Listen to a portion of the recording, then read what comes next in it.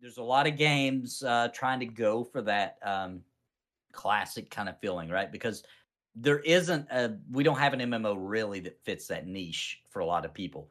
Classic World of Warcraft fits it for some. Uh, am I even allowed to say that? Is that like a cuss word now? I don't know if I'm even allowed to say that live. We might get banned for even saying that game now. But anyway, they tried to do it, and they did a really good job. I mean, hey, crappy company, but they did. Classic WoW was done well. Original. I'm not going to get into Burning Crusade, but there Fair. still is a group of people that's not classic to them either, right? Like EverQuest, etc. You cannot do EverQuest as it was in 1999. You cannot, right? Like it's not going to happen. You can, but you have to at least set up your company to know that you might have 10,000 people, right? Like concurrent, right? Thank you.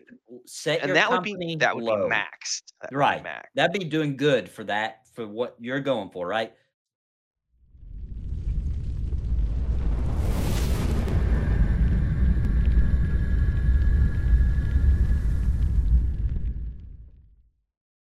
Welcome to the party. We are looking for more your podcast for all things gaming with a focus on MMOs, RPGs, game development, and gaming culture. I'm your host, Phoenix, also known as Samorg, and I'm joined by my returning party members. Let's welcome back Renfell. Hey, folks. Let's also welcome back without the V on the screen, Nathan Napalm. What's up, guys? Glad to be back. I understand Nathan's on a new rig today. I am, man. I'm on my brand new rig. Oh, shit. Pretty exciting. I hardly even got to take it for a test run yet, but nice, we'll be running it through the paces. That'll happen soon enough, I'm sure. Look, before we dig in too far, I got to give a big shout out to all the supporters here on Twitch, YouTube, and Patreon. Thank you for keeping the party's bags stocked for all the adventures here on the show. And yeah, also, you can leave a comment via a 5-star review over on iTunes. If you do, it's pinned to the top of our Twitter, which is at the LFM Show. You can leave us a message here on the good old-fashioned phones that we still use at 1539-664-6801. If you do, and it's appropriate, we'll play it here on the show. You can also leave some mail at the LFM Show at gmail.com.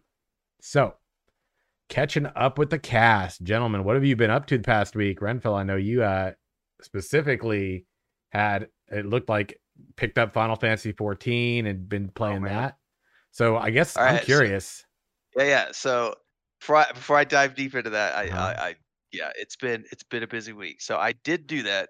Before I dive into that though, because that's the big one. Okay. We're also doing we had our second playtest session last night. It was fucking amazing. Oh, nice. It was amazing. We got 6 people. They're starting to get into it. They were having fun last night. Everybody's getting comfortable with each other. It was a blast. Published the 4th chapter of the book this morning. And yes, I actually played. So Final Fantasy. Oh man. So I told you guys last week I bought the starter edition during the show. Yep. I wasn't sure. So there is a caveat to the pre-order for Endwalker, which is that it does include Endwalker, at least in the pre-order that I bought. It includes Endwalker plus the previous 2 expansions. However, it doesn't let you play those 2 expansions until the launch of Endwalker, which isn't until November. So I didn't realize that until after I already made the purchase, which is fine. From what I've been reading, there's plenty of content between A Realm Reborn and Heavenborn that should keep me busy for a while. I have been playing it every fucking day. I bought it last week. So I bought it last Thursday, played it like an hour last Thursday night, and then I binged Friday and Saturday and got everything. I got up to speed, on the PlayStation because it's a little different playing on the console than it is on the PC. But once I got my controls sorted out, so previously I had only ever played up to the farthest I'd ever gotten was Titan Primal, which is like level 30 or something. Yeah. And so I got there like 2 days ago, and I just literally before we did the show, I got my airship, the Enterprise. No doubt. So what I've really appreciated the Easter eggs, like Wedge and Biggs from Star Wars, and then the Yes. Enterprise from Star Trek. Oh, yeah. So I'm liking all these little Easter eggs that are thrown in there for super nerds. I gotta say, and I did a review on this a couple days ago. I put it out on my YouTube channel. I think what's made the difference for me is the streamlining of the quests, so that I don't have to be bothered with all the bullshit outside of the main scenario. Now it is slowly catching up with me. Like I was like 15 levels ahead at some point, and now I'm level 44, and the quests are level 42. So that gap is getting pretty close, and I'm nervous. I'm like, I don't want to have to do side quests. You'll make it. You'll make it. You Don't will. worry. I felt the same way, and the gap gets there, but then it forces you to at least do one dungeon, and the experience there is so big it pops you right back out, and then you weasel your way back close, and then you pop back out. So Mhm. you'll make Fair it. enough, Don't fair worry. enough. Don't worry. You'll So make it. yeah, I mean, I've been treating it just like an RPG, and that has been far more enjoyable for me.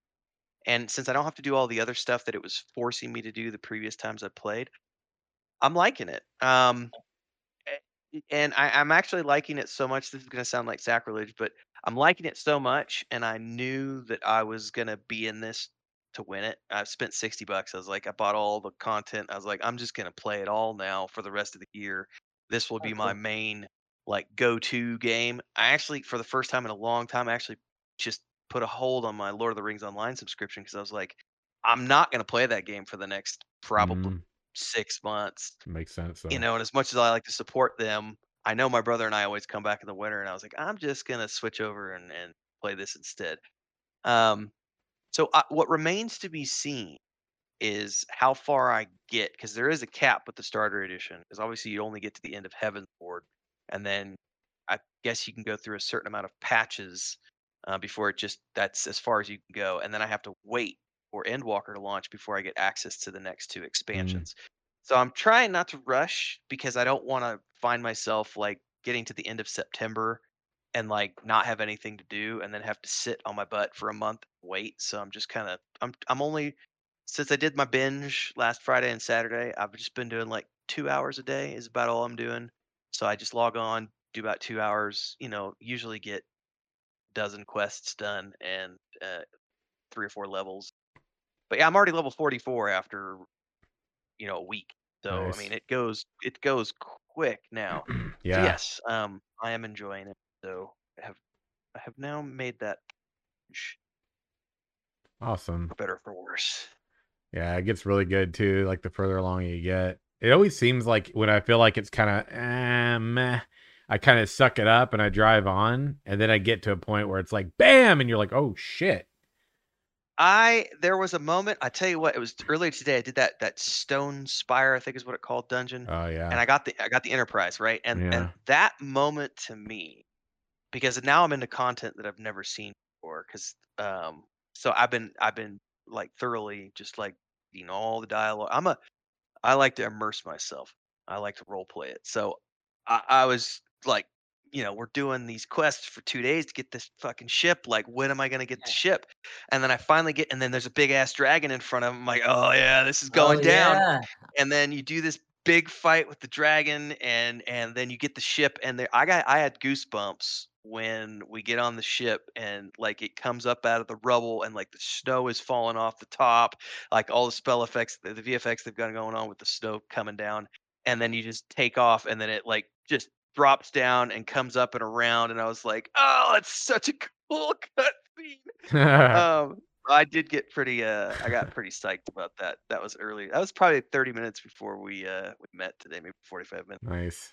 But yeah, I've been I'm not up to speed with like all the names of races and lore and everything else, but I'm just kind of like, I don't really care. It's like I got all but one of my crystals, and there's the bad guys in black robes, and okay, cool, let's do this. Bad guys in black robes. Figure this Yeah. out. Saurians, I think is what they're called. I think so. I don't know how it's supposed to be pronounced, but yeah, the Asians or Yeah, something like Asians. That's it. Yeah, Yes. because then somewhere back in the background, which has been lost, is the fact that the Scions were kidnapped, and like that suddenly got sidetracked. 'Cause Spoiler now we're on alert. this mission. Yeah. Like spoiler alert if you haven't. FYI. You know what?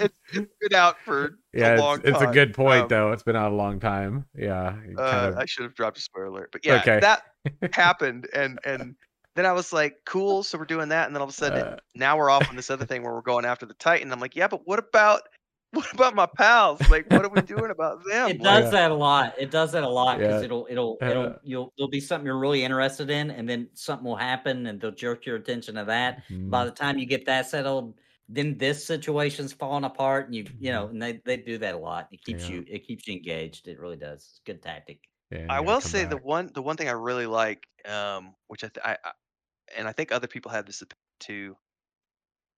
They've done music a lot different than most other games have done it, and it's very subtle. But I noticed it the first time on the Titan fight. I'd never paid attention to the music before, but this time because I'm doing it on the PS4, I got my headset on and everything, and they've got like, and Ashwood Phoenix from Crash While Loading was talking about it the other night with me too on YouTube. It's like these boss fights have like, you know, stages, and then the music is changing as you go out through the stages. And it's Yeah. like, I know the Titans, I had my headset on, I was like, this sick guitar riff comes on. I'm like, hey, we're getting into some like heavy metal right now. And then it just starts like the music starts getting more intense as the fight goes on. And I was like, this is kind of cool. Yeah.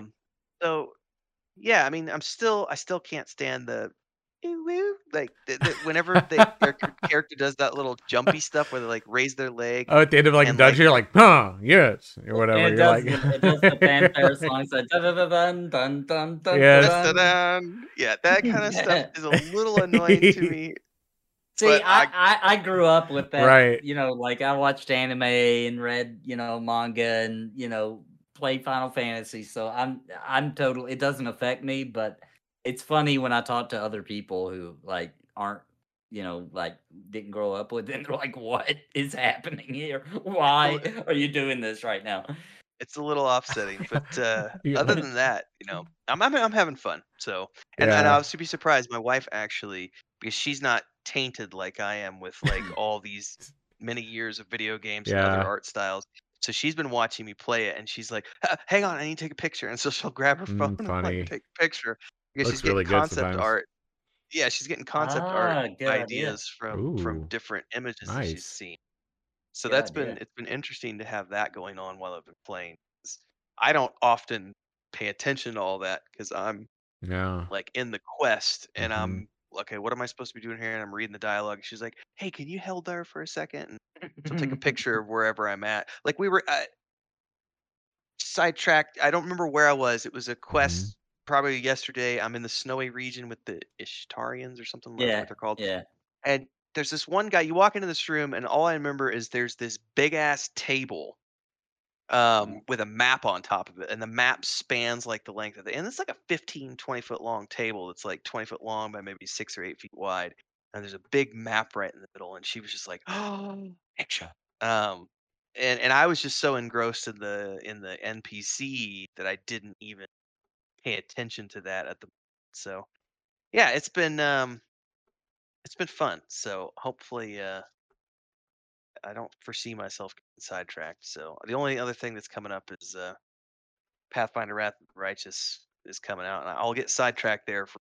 But beyond that, there's nothing coming out for the rest of the year that I really care about. So that's gonna be my holiday binge. Yeah. What about you, Nathan? What have you been up to lately, man?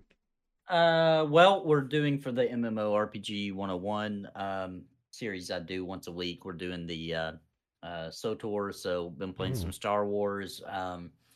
You know, it's one of those games where when you first start playing it again, you're like, wait, this is a really cool game. I could play this, and then it doesn't take long, and you remember that like it is a single player game, right? Like It is really now, is.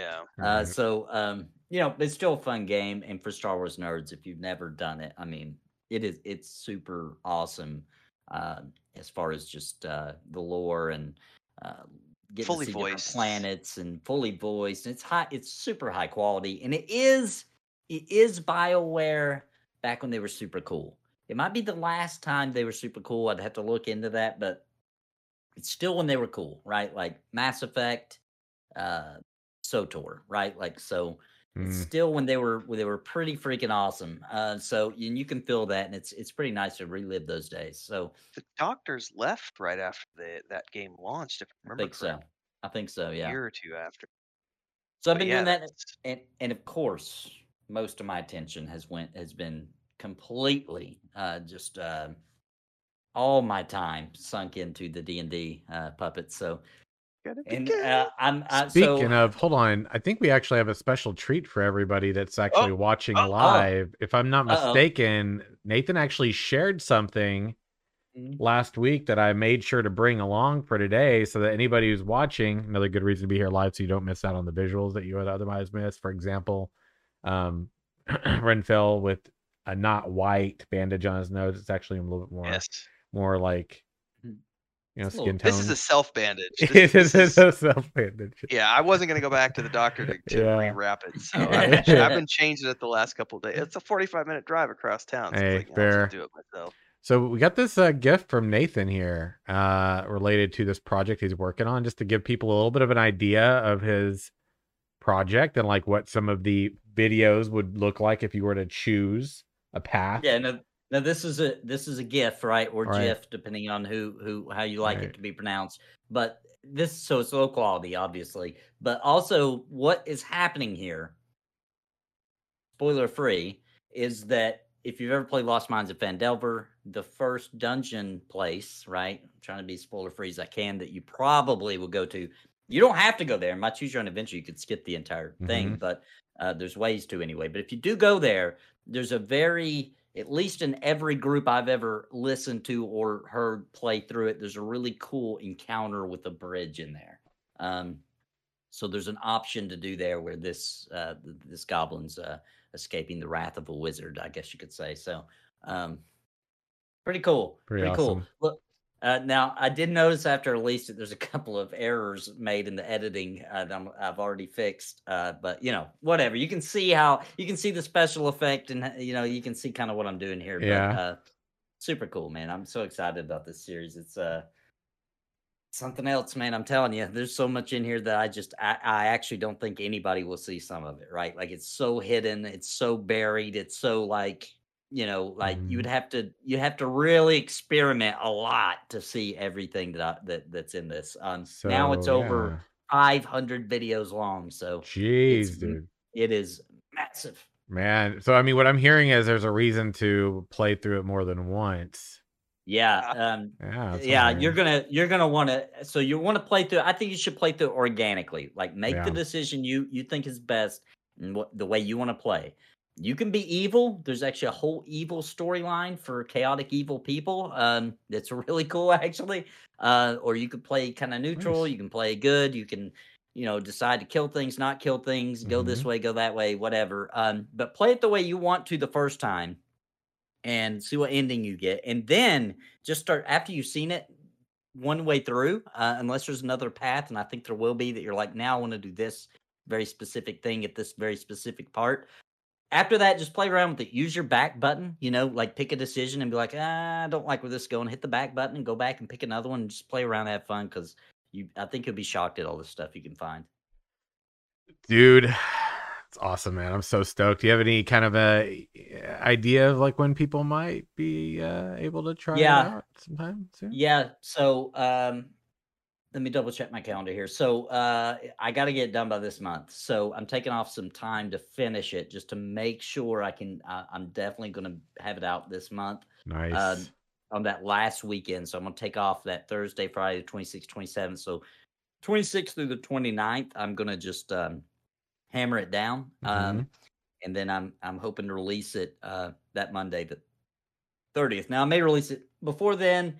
I might push out to September 4th so I can release Mhm. it on a Friday or Saturday, because I want to make sure I'm time sensitive on something this epic that I spent this much time on. Absolutely, yeah.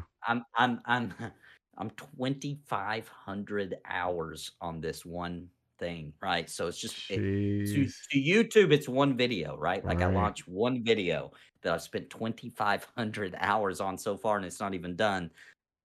To YouTube, that's just one video, right? So, but actually, it's over 500 because they all link and Split you off. keep making decisions. But Yeah, hang on. I gotta ask a question because that I want to make sure I understand that when you say over 2,500 hours, is that the amount of time that you've put in, or is that the amount of video footage that you've got up on YouTube? No, that's the amount of time I put into Ooh, Right, it. gotcha. I haven't looked at that. Once I'm done, I will though. Like how many if you add curious. all these together, how many Yeah. hours is it, right? I So, don't know yet. are you including the time? Sorry, this is my analytical Yeah, I'm Yep. curious too. business side of the brain. That includes your time in production, pre-production of making the puppets Yeah. and Filming, scouting editing, location, filming, yeah. edit. Perfect. Okay, Everything. Yeah, that's what I figured. everything. Making the Wow. props, making the puppets, every little thing that I started timing it back because I wanted to see, like, if you put this much time into something, is it even worth the investment, right? Illegal Like activities. I'm not saying what, but Nathan's a fucking rebel, dude. I mean, he gets in trouble coming back home to make sure he's on time for the show. You know, trespassed, here's that one. This is no Texas. to get bullshit. some good footage, And man. He's dedicated to this. he's trespassing in Texas where everybody has a fucking gun. So Like, true. Yeah, man, it's worth it though, man. I got some good footage here, and what's cool is some of this Oh. footage actually was accidental, right? We got attacked Oh, by a nice. snake, and I was like, you know what, screw it, let's use that footage and put it in one of these clips. It'd be Holy funny to just tell people later, like, hey, remember that scene where you saw that snake or whatever? That snake was actually attacking us for real. Oh my we were gosh. we were in his territory, you know, trying to play Holy with puppets. crap. That's amazing, dude. I mean, it's like the kind of stories you get from creating something or working on a project that people don't know about that you get to talk about. And I Right. love it, man. That's great, dude. I'm so stoked to see. I'm so stoked to play through this. I'm 100% going to play through this, man. I'm just going to make it a community day. We're just going to jump in and we're going to play through the whole damn thing right here. Yeah, yeah. I'm doing it. I know my brother's been stoked because he's never gotten to finish that campaign setting, and he's tried so many times over the years, and people always drop out for life reasons, and he's Mm. never gotten to finish it. So he's like, at the very least, I'll finally be able to go through the damn You'll at least campaign. get to see what all's in the campaign. Yeah. Man, so yeah. Anything else been up? I've got a bit of an announcement. It's not like a crazy big. Well, I guess it is kind of a big thing, but I made Twitch It's partner. a big deal. It's I- a big deal. It is a big deal. Yeah. That is a very big deal. Shit. You know, it's crazy because it was like timed perfectly. And I didn't expect it. I just, you're kind of like, hey, I just keep doing what you're doing, and you hope it pays off. And I got the invite, and I was like, I legit woke up, and I was like, like sleepy, and you're going, I'm seeing some shit, right? Like, that's not real. And so like Yeah. I like go to my brother and show it to him. He's like, and he gave me like the fist bump, and I was like, oh fuck, it's real. And then I still see the like the check mark, and I'm like, it's so weird, dude. Like it doesn't, because 8 years on, almost not actually 9 years on Twitch, right? 9 years in July, right? Was on Twitch on and off. So Damn, that's a long and time. Yeah. only last year and a half is like where I was like really like head to the grindstone with all the content and everything. So That would be a good question that I would ask. Do you think that the previous 7 years mattered, or do you think it's really all come down to the last year and a half that you took it seriously? Good question. I say that I would definitely say that they mattered because I certainly learned a lot through that time, because Twitch has evolved a lot in those years. It was before Amazon acquired it, and like, I remember way back, like when I was streaming Arcade and I had like 250 active viewers every day, right? And it required 500 minimum concurrent viewers at that time to actually be eligible. Right. And back then it was a very different like culture. Like there weren't as many different categories. Like most people, it was pretty much only gaming for the most part. So Yeah. here's a question that I have for you, since you're now the resident Twitch expert. Oh God. No. No, I do have a somewhat serious question, because I've dabbled in Twitch Yeah. a couple years back, and the reason I didn't pursue it is because I don't know what it was about just the 2 months or so that I dabbled with it seriously, Yeah. which is before I really decided to go on YouTube. The the the trolly the amount of shit trolls I was getting in my comment section, where it was just like people would come in and spam like porn or the N word or just nasty stuff, and I didn't want to have to take the time to, like, I'm trying to play a game and Right. be involved, and then I got to take the time to moderate that, and it's like, Yes. and I got so sick of it after 2 months. I decided to try out YouTube streaming. I've never had that issue on YouTube. Never, ever, Right. ever, ever, ever have I had that issue on YouTube. But I have been sitting here thinking recently because I see a lot of the people that I associate with, the people that I watch, everything else, they separate their YouTube. Most of them.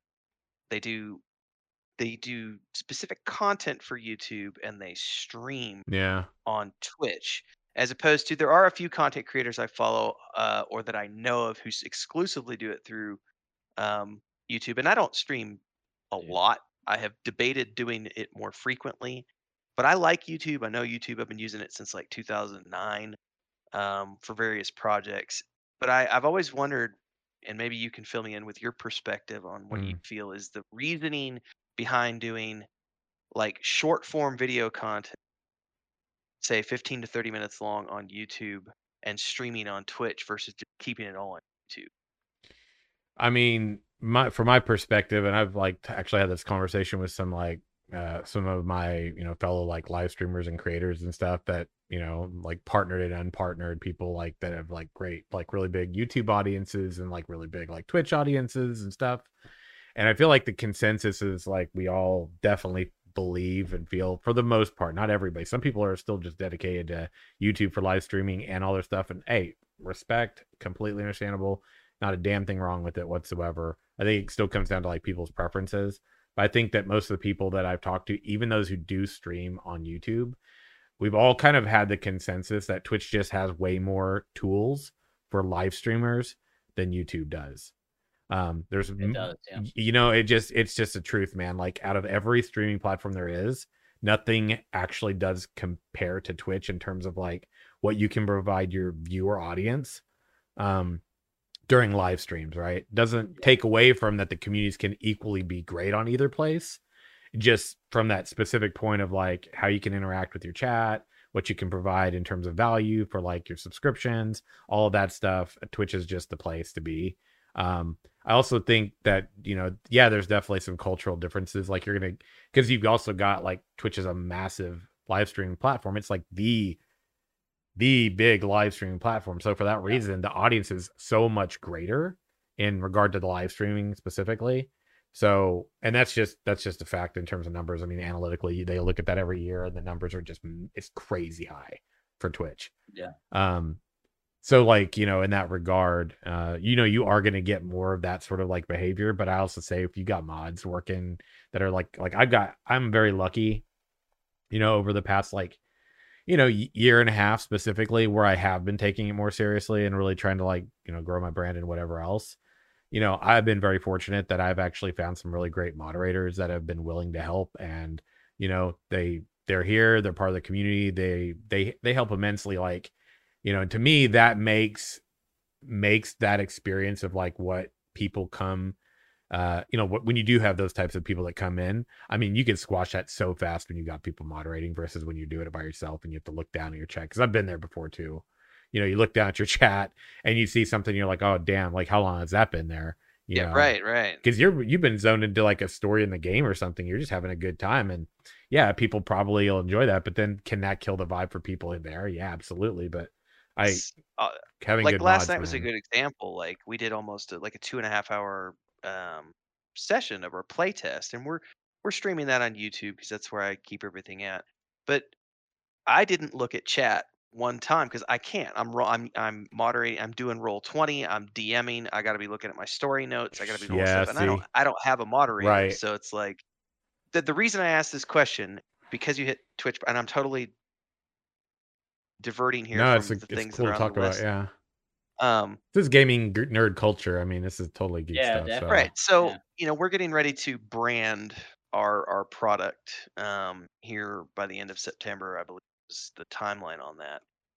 And what we're playtesting right now is just, it's just shits and giggles at this point. It's Mhm. literally we're playtesting the first module to work out all the kinks, make sure the rule set's working, everything else.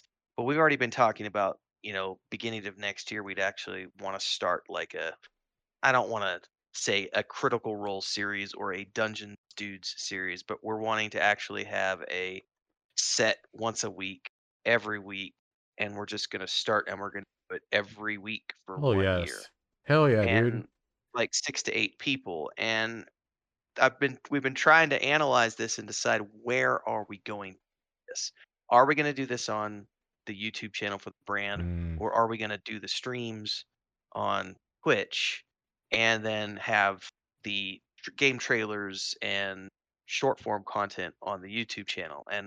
And we're still a few months out from needing to make that decision, but I'm trying to wrap my head around whether or not it would be worthwhile to do it on Twitch versus YouTube as we, get into the actual switching it from the Project Drammond placeholder mhm, name into something real. And that's something I don't know yet because I've seen people who do their play testing, or excuse me, they do all their tabletop on YouTube and are successful. And then I've seen like Critical Role started on Twitch and did it all through the Geek and Sundry Twitch channel when it first started. mm, So I'm literally sitting here going, I have no idea where to mm. take it when we start that Yeah, I got a journey. definite suggestion. Yeah, you're not going ahead, Nathan. I've totally got it. Yeah, my suggestion and feedback on that. Yeah. Yes, I just want to say real quick that I think it depends. Like, so they're kind of two different audiences, right? Like, Mhm. a lot of people they watch their streaming on Twitch and then they watch videos on YouTube, right? And it's two totally different things for them, right? But what I noticed, because I was going to do that, I was going to do my videos on YouTube, stream on Twitch, take those and put them on my YouTube channel, like Right. the highlights, right? Yeah, that's what I And was that's saying. what I was going to do. But what I noticed immediately, didn't take long, was that some of my audience wouldn't go to Twitch, right? They were like, "Oh well, I'll just wait for the highlights." Like, I just, you're my YouTube guy, right? Like, so Yeah. I'm just not gonna do all that, right? I don't have an account on Twitch, et cetera, et cetera. So once I noticed that, I was like, well, let me start streaming on YouTube, right? Like, I didn't want to stream on YouTube, right? Like, I just didn't see YouTube as a streaming platform, Um, but I was like, you know what? If that's where my audience wants, at least 50% of them seem to want that. So I did it and I had way better success, right? More people turn up when I'm on YouTube and they come and they find me and they realize I'm alive and they're all excited. So, but that's because I started with YouTube, right? So Mhm. that's where I built my Mm, platform at. If I would have started on Twitch, then I would have struggled on YouTube, right? Trying to get people to come watch because my mhm, people are on Twitch and they can watch highlights on Twitch, etc. So there's no real reason for them to convert over.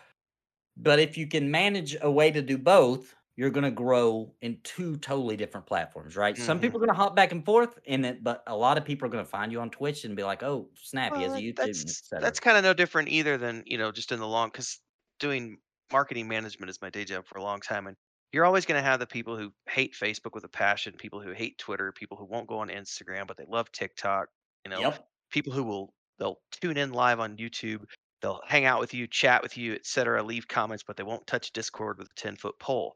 So you're always Right. going to have that.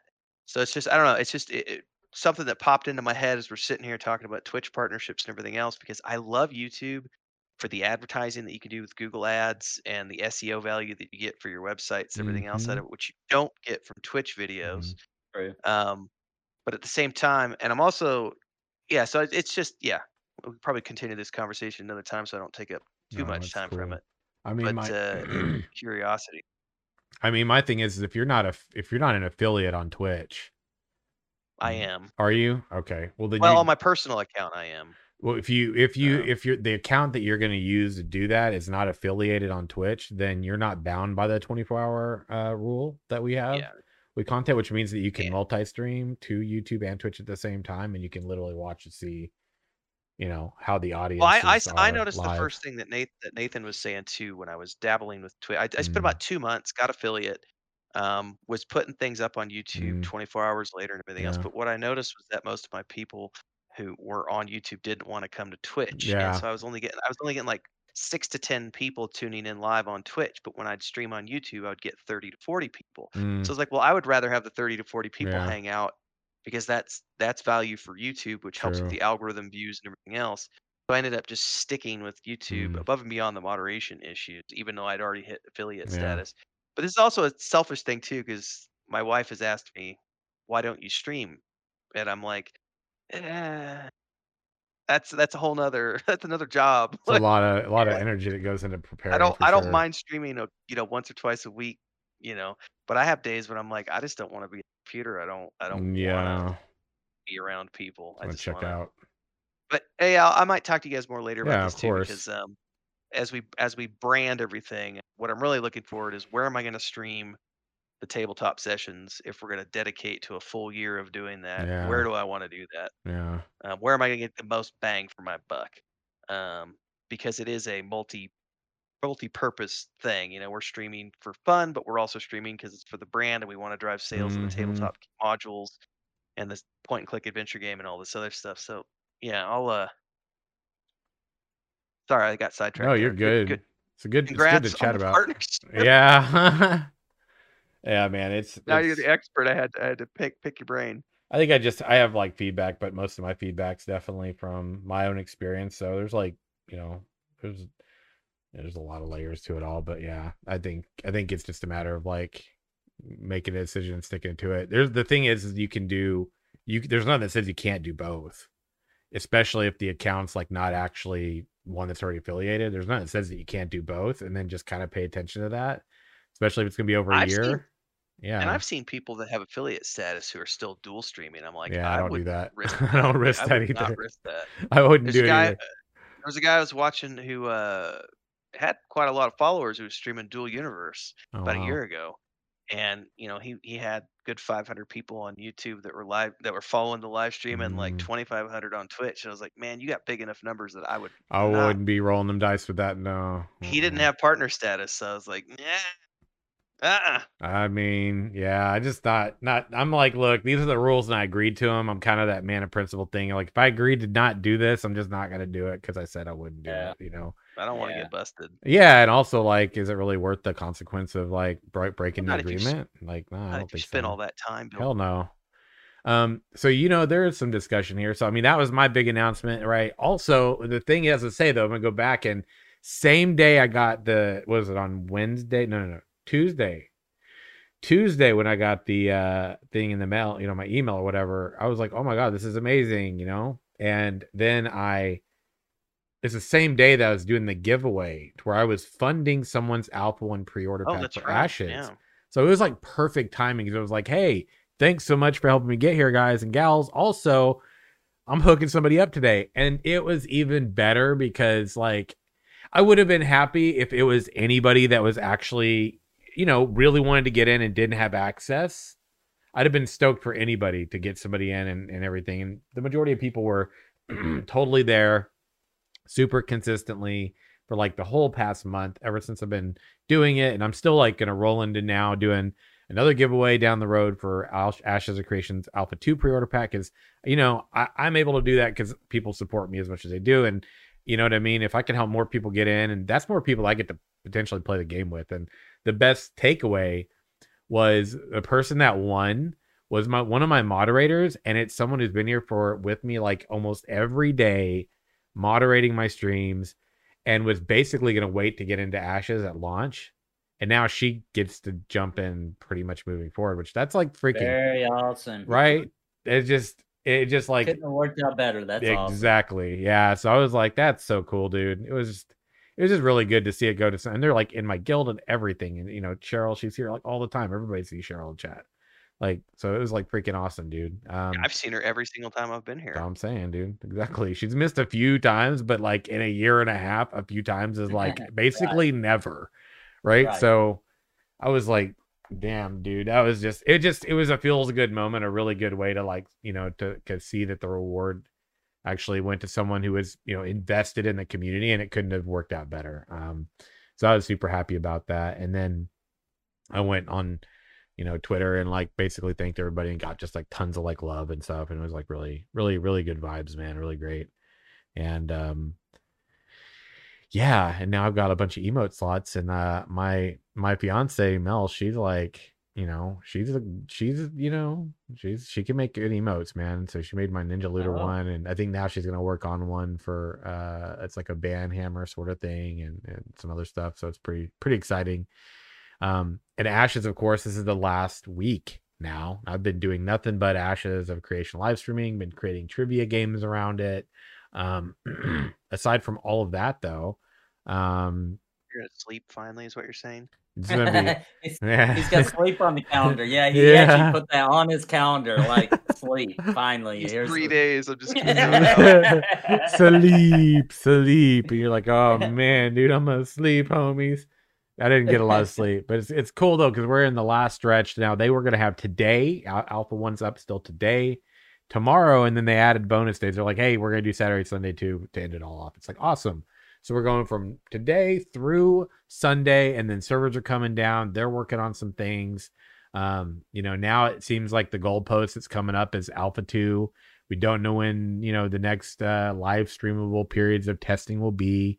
We don't know what all they're working on, but they got a lot on the agenda, man. And I know a lot of people are excited about it. A lot of people are kind of bummed that they didn't get in on Alpha 1, but Alpha 1 and Alpha 2 are essentially part of their Alpha period. They split it up into segments of testing, essentially. So now everyone's really speculating around, well, what are we going to see in the next testing phase when it's live? Like, what are they going to start showcasing now? And I'll be honest, man, this is pure speculation and just working off my own theory here. We've always talked about with Ashes of Creation, just kind of how much is done with this game. Yeah. And based on their last live stream, based on my experience in this testing environment we've been in, and some of the stuff that was said in their last live stream, I'm really starting to lean in the direction. I feel like they got a lot more of this world done than we think. I'm genuinely really starting to think that, because of the fact that Steven on the last live stream was talking about we have multiple test environments, which we know that they do, but talking about those types of things. And then I've seen even in testing before they went into no NDA period. This is me just kind of brainstorming and talking about this out loud. I used to kind of think maybe this is just the environment we've got right now. I don't think that anymore, because I've gone back recently and I've looked at some of the video footage on creatures they showcased, stuff around APOC, and I'm like, this isn't, I played it religiously, right? This is not the APOC testing environment, and none of this is the Alpha 0 or Alpha 1 current testing environment either. This is a very vast set of landscape, mountains, forests that you see in these things, and I can tell you with certainty I've never seen these places. And so I'm starting to think, I'm really starting to put it together after the last live stream, that they're saying, we're going to take things down. I think they've just thrown things together on this place for us to be testing things in this little fishbowl of theirs. And I think the whole world has got way more on it done than any of us have even got any awareness of. And the fact that they just dropped so many of these things into the Alpha 1 testing environment over the past month that we didn't expect them to have in there. And it was we're less than a month before the no NDA Alpha 1. And they're like, yeah, we're going to have these dragons for you to fight. You're going to sign up for Castle Siegers. Wait, what? Hold on. What? How'd you all get that so quick? And I'm like, because I'm thinking that shit's been done already for a long time. That's what I'm thinking. While they've been working on this, server performance and all that stuff, all these other assets and systems, I think a lot of that stuff, a lot more has been done than we're aware of, and they've just kept it so close to the chest. That's my theory. There's no evidence to support it aside from what I've talked about, and I'm going with my gut here, but I think in my gut, man, even if we're just talking the world building and the environment, I think even if we're just saying that it's all of that there's a lot more done than we're aware of, even that's pretty significant to even note. So yeah. Anyway, I just had to share that for anybody. I'm curious though, man, Nathan, we haven't talked about Pantheon in a while, man. Is there anything that's been going on with that game? Recently? Yeah, they did a recent alpha, pre-alpha test here, not last weekend, but the weekend before. Yeah. So, and tested out another 31-hour session. It's just, everything's under NDA still. So there's not much I can say. Now they do have a co-stream Co-Carnage stream coming up here tomorrow morning. Actually, it's at 9 a.m. Hopefully I'm not smudging this up. 9 a.m. Central. Mm-hmm. So tomorrow we'll get to see they're going to go deep into a dungeon. These are public dungeons. Into a public dungeon with a and the development team, and go real deep and show off, because they've done So I got to be careful what I say. They've done a lot as far as NPC behaviors and stuff like that. So it'll be interesting tomorrow that they'll get to show it off, and then I can start talking about what I see from it. Because Nice. if they show it, I can talk about it, right? So I'm looking forward to that to see what kind of because man, I can say this. That place they're going is called Halnir's Cave, and that place is freaking hard, man. Like Yeah. your group has to be on your toes. Like it's harder than a raid fight, like I've Ooh. ever done. Going in there is serious business. Like your group has to be really good on top of their game, and the death penalty is rough. So like you go in there and you just got to be every corner. You turn, you gotta be on your toes. It should be a fun stream. I expect a ton of deaths, man. Just they're gonna get mauled over and over trying to survive and get deep into that place.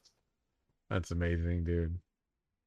All right. So, I'll tell you what, I'm actually, I could use a quick respite, man. Post Ashes, Alpha One. Yeah, I was gonna say it's been like 6 weeks or something. I feel like. It's been, Yeah. yeah, I've loved it. Don't get me wrong. I'm so happy. I've gotten footage of almost everything this weekend. I got like 2 things I want to specifically do, and I want to make a really nice epic weapon using crafting materials and everything. If I hit those goalposts, I'm super happy, man. I've hit everything I wanted footage wise. I've tested everything. I can showcase all that stuff, and and then we've got like potentially 2 to 3 months where I can just kind of chill. I can give the variety channel some more love, and all of that. I got a lot I want to do, a lot of plans now post this whole partner thing that I want to do moving forward. So, yeah, there was another MMORPG recently that I know Renfell had actually shared a story on, and this was Astelia. This was wasn't this like it's an old school style kind of MMORPG, right? Think so. I wasn't intimately familiar with it, but it popped up in my newsfeed because it got canceled, and they're actually doing refunds, which is Saw that. really, really rare for companies to have the balls to do a refund like that.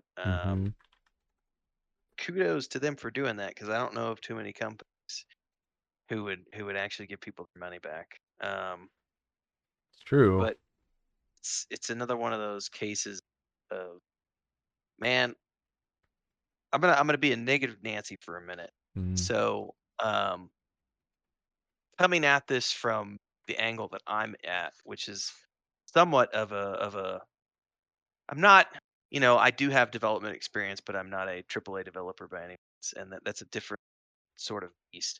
yeah. But what bothers me, what disturbs me, or something that I think is worth noting for many people is that we've had 2 very high profile um, MMORPGs that have basically not done very well, and they were headed by veterans. And I'm talking about Shroud the Avatar and Crowfall. Both of those Oh, yeah. raised tens of millions of dollars and launched and proceeded to just dive, Plummet. Yep, dive bomb. plummet straight to the bottom. Then we've got games like Magic Legends, which didn't even make it out of open beta before it was canceled, and people were refunded their money.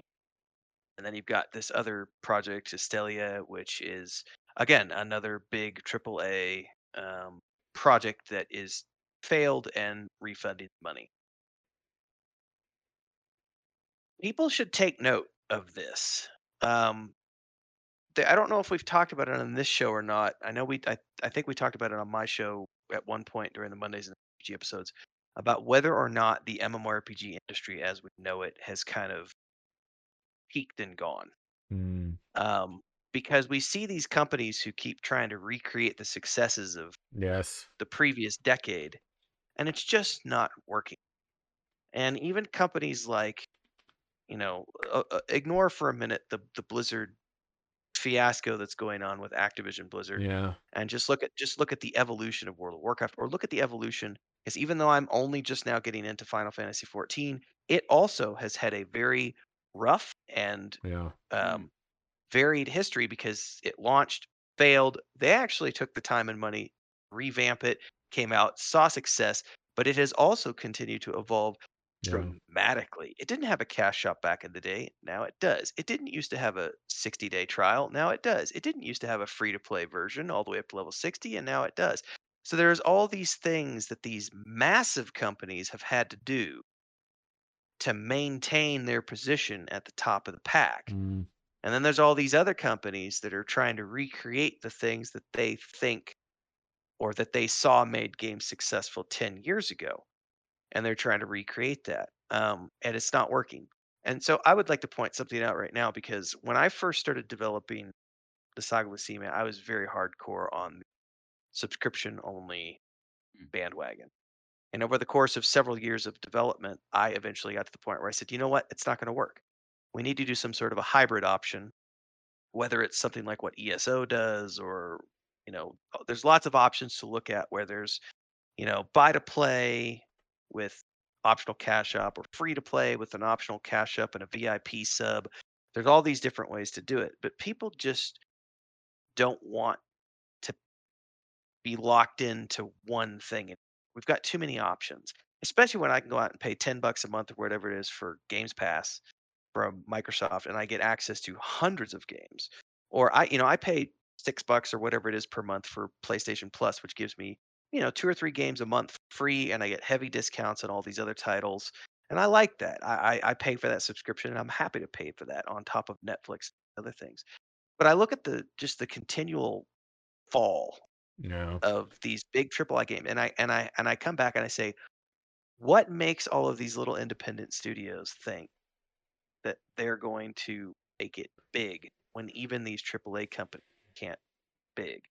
Yeah. That's not to say they won't or they can't, but I say this with a sense of caution Mm. because you see big promises being made, lots of independent studios about how, groundbreaking mechanics and we're taking the risks that AAA companies won't and blah, blah, blah, blah, blah. Maybe, but also consider the fact that AAA companies know what works. And if what they know works isn't working anymore, another good example of this is to look at what COVID has done to the movie industry. And why am I blanking on her name? Scarlett Johansson suing Disney Saw that a recently. couple weeks ago because she's not getting a share of the revenue from Disney Plus sales. And she says, you guys in your contract, which was written before COVID and everything else, you promised me a period of exclusivity in the theater, so I was going to make, $20 million or whatever the case would be. And that didn't happen because Disney's strategy changed because of the pandemic. And so now they're pushing movies out simultaneous releases, like with Jungle Cruise and Black Widow, and HBO is doing the same, and etc. And another good example of this is I just went, my wife and I watched Jungle Cruise last week, maybe it was. And if you look at the box office numbers for that movie compared to all of the numbers from Dwayne Johnson's previous movies, that guy makes movies that do 600 million to $1 billion every single time for the most part. And after like 2 weeks of Jungle Cruise, it's only made like I had a few days, but it was like 100 million ish. And the demographics, the metrics have changed because he's no longer promoting on social media. He's not promoting, oh, the movie made this amount of money.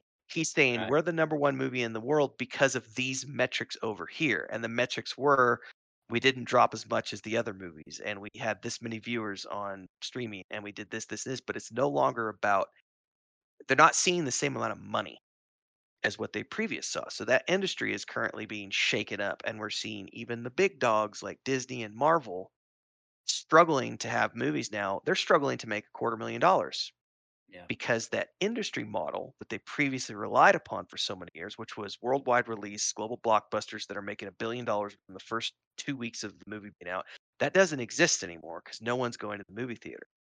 So just as much as the movie industry is being impacted, I see the same thing happening within this MMORPG space where you're just seeing company after company after company after company after game after game after failing. They're trying to hold on to the business model of yesteryear Yeah. instead of looking and focusing on what's the solution for now, what's the strategy for now. And sorry, I just Yeah. went off on a total random rant there. No, it's But it's totally just Yeah. it true. was unfortunate to see another game that has fallen by the wayside. Yeah, it is sad because MMO fails. It's bad for the whole industry, right? Agreed. Because it's not a good look. It doesn't No. look good for if you're trying to pitch an idea, and you got more and more examples of fails in that genre that's not good. But I do want to say, I have to say, because we're talking about Astelia shutting down, that game is garbage. I'm sorry, but that was a garbage game, dude. That if you Google Astelia right now, and I did it just to make sure that they hadn't changed it, right? And no, they haven't. If you Google it, it'll pop up a classically spirited MMO.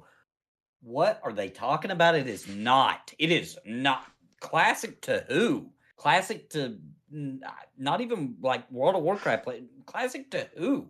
This is not a classically spirited MMO. This is the kind of garbage where you get a pet and the pet does the fighting for you, and it's tied to the cash shop, and you run out of points, and you gotta spend it on the cash shop, and it's super Korean, and it's just it's not good at all. And pretty graphics. I think the graphics are pretty good, but it feels like a mobile game brought to PC. Please stop making mobile games on PC. Like, quit. Like, this wasn't even like we're released on mobile and we had great success. Let's put it on PC. This was just released to PC like it is a mobile game, right? Like, when are people going to realize that PC players, gamers, do not like mobile games? We're not the same audience. There may be a few little crossover people, but for the most part, even people who play mobile games, which there's a ton of them, right? Some of them probably do have a gaming PC, but when they get to their gaming PC, they don't want to play a mobile game, right? They play the mobile game because they're out on the road a lot. They don't have a lot of time, and they like the game, and they found something they enjoy, or it fills a slot of time where they're bored, etc. But when you're home and you're at your PC, you want to play a high quality game that you feel like is worth the time investment that you're putting into it, right? And I think that's true for most gaming, but it's just like Astelia. I can't even believe it lasted this long. As soon as it launched, and I was like, well, I got to try it. They're claiming it's a classically spirited MMO, so I got to play it. And, it was so garbage that, like, I took my mom's advice and just didn't say nothing about it. I just pretend like it didn't exist, uninstalled it and moved on. Like, what a stinking pile of crap. You went further than I did because I never even gave it a shot. It's bad. It's bad. It's real bad. It's just one of those games I looked at and immediately went, nope, not for me. You're like, nah, I'm Yeah. good. You're like, no, thank you. So they survived a long time. Now, I do like everything you point out. I think is super true, right? Like, so there's a lot of games trying to go for that classic kind of feeling, right? Because we don't have an MMO really that fits that niche for a lot of people. Classic World of Warcraft fits it for some.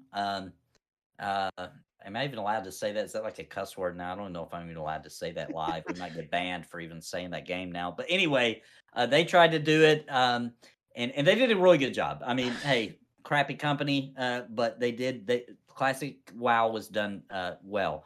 Original. I'm not going to get into Burning Crusade, but there still is a group of people that's not classic to them either, right? Like EverQuest, etc. You cannot do EverQuest as it was in 1999. You cannot, right? Like, it's not going to happen. You can, but you have to at least set up your company to know that you might have 10,000 people, right? Like concurrent, right? Thank you. Set And your that would company be low. max. Right. That'd be doing good for what you're going for, right?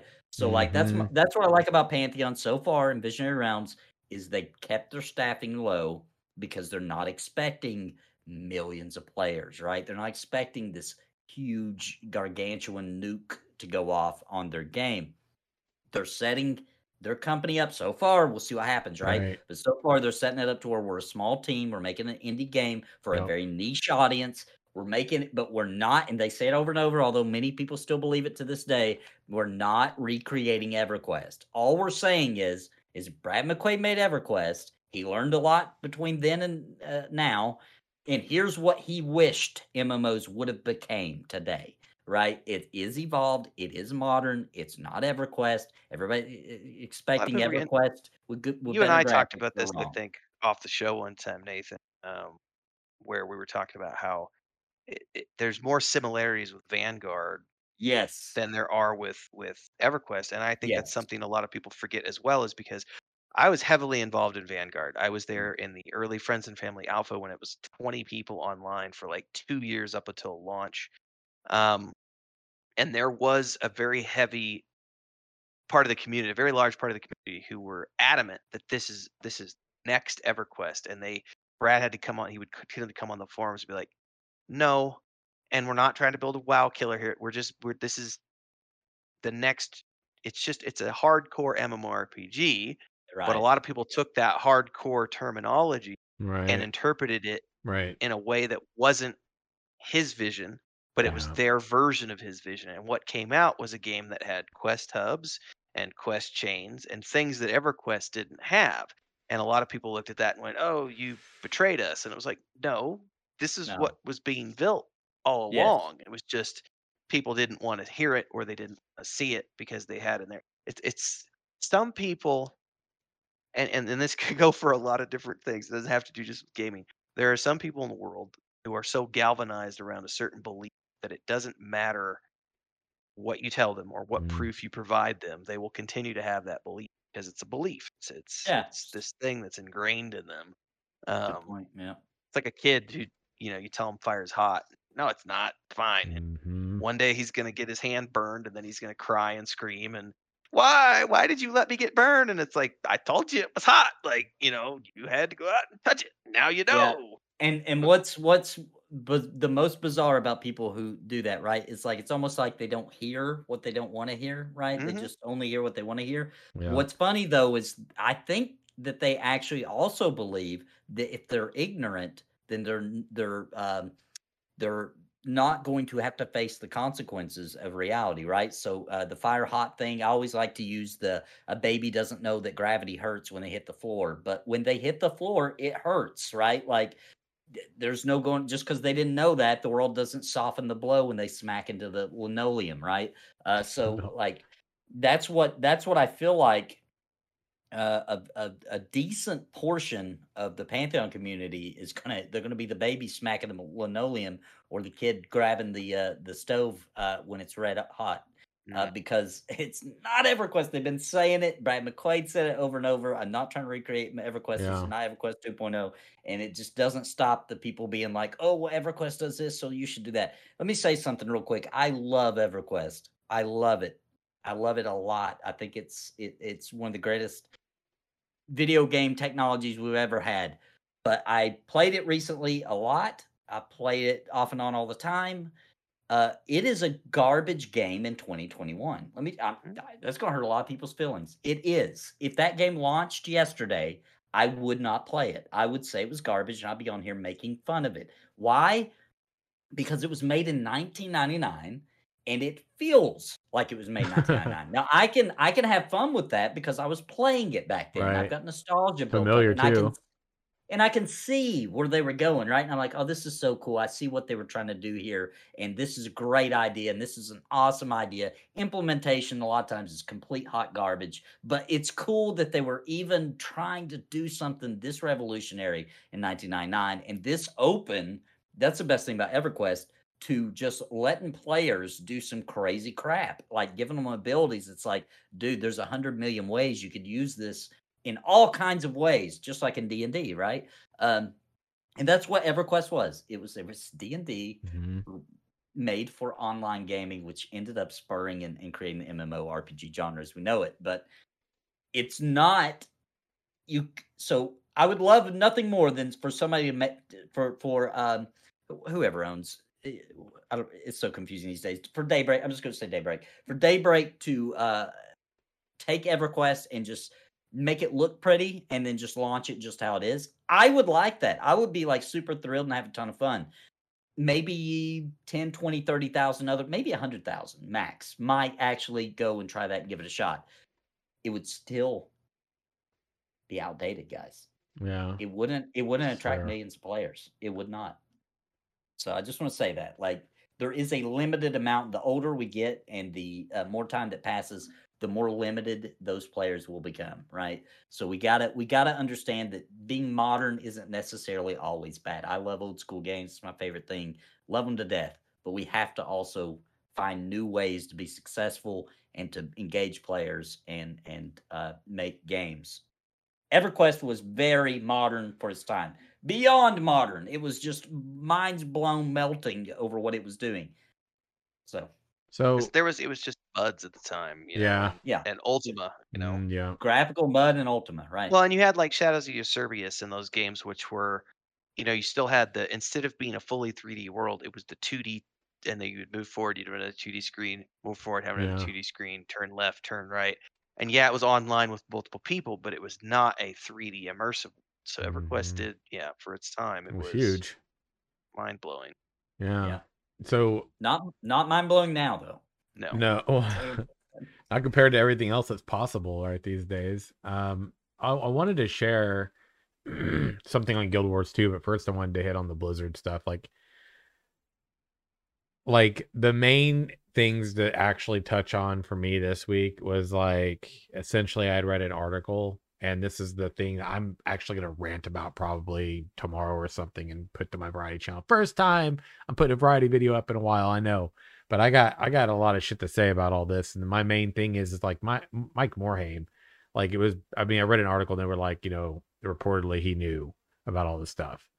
That reading that was like, that's not something I really wanted to read. I had a feeling based on the past several weeks of us, this kind of going on, that like, shit, it's probably gonna happen. They're probably gonna say it.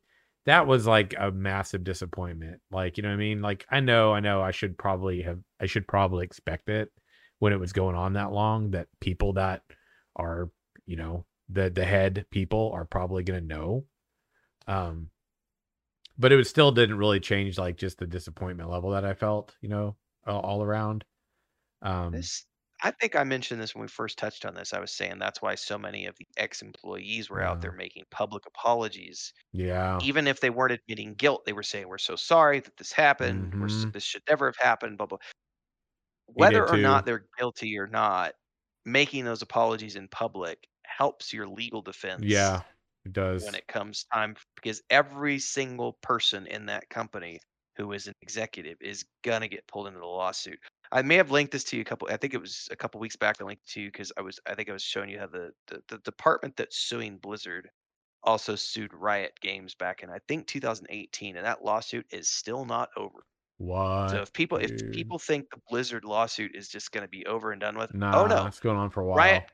Riot Games wasn't as bad as Blizzard, but they still got taken to court over misogyny and workplace harassment issues and everything else. And that case has been going 3 years now. 3 years, and it still hasn't Sucks. finished, that lawsuit. So So unfortunate, man. Yeah, it's one of those things where it's like when you're in a position of leadership, things happen. you become responsible. Yeah, and you're Yeah. responsible, right? So things happen, things are gonna happen, right? And the only choice you have at that point, once things happen, is how are you gonna react to it, right?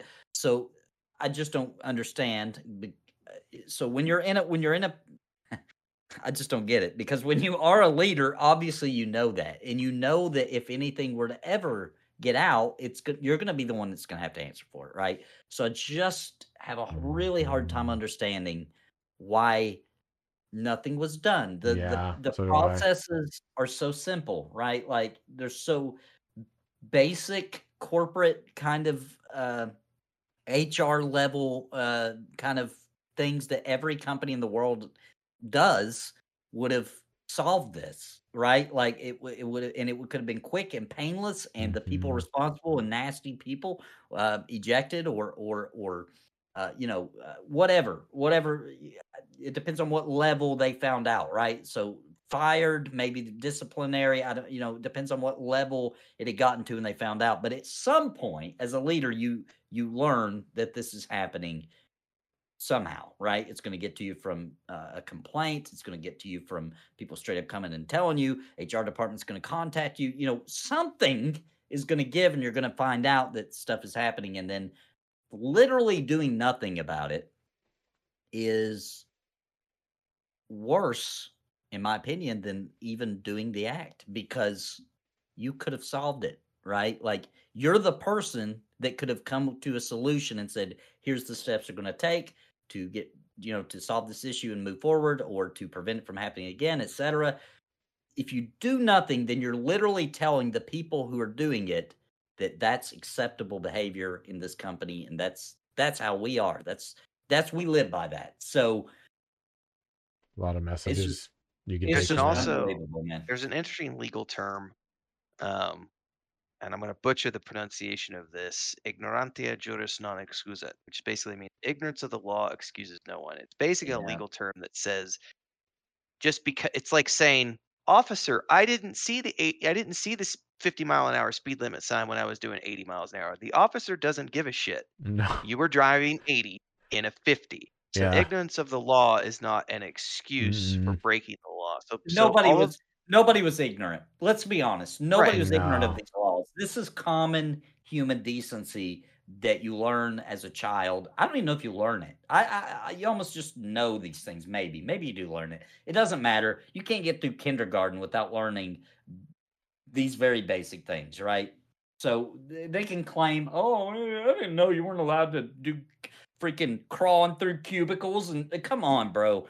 No way did you think that was acceptable Yeah. behavior. So true, dude. Well, they have I That- think 3 or 4 other people got axed yesterday. I saw they're- they just they're been all- dropping, man. Well, it's all the people from that photograph of the Cosby Suite. Those are the Oh. people who are getting fired right now, which to Yeah. me, the irony of that is that doesn't necessarily solve the root issue. It's a public face-saving move to say, hey, all the people that you saw doing the sketchy shit, we're getting rid of them. We're a good company. Trust us. And it's like, yeah, but you're not. And there's been quite a few, like, I don't know if you guys have been paying attention to the shareholder lawsuits that are going on right now. The shareholders came back a couple days ago and said, yeah, Mike Morhaime, we don't buy your bullshit. We don't buy any of the Yeah, things I you're did see doing. that, dude. Yeah, it's a very Mhm. interesting because they've got their own lawsuit going on with the SEC violations, and they're Yep. basically calling Morhaime out and saying, Yep. you haven't done anything.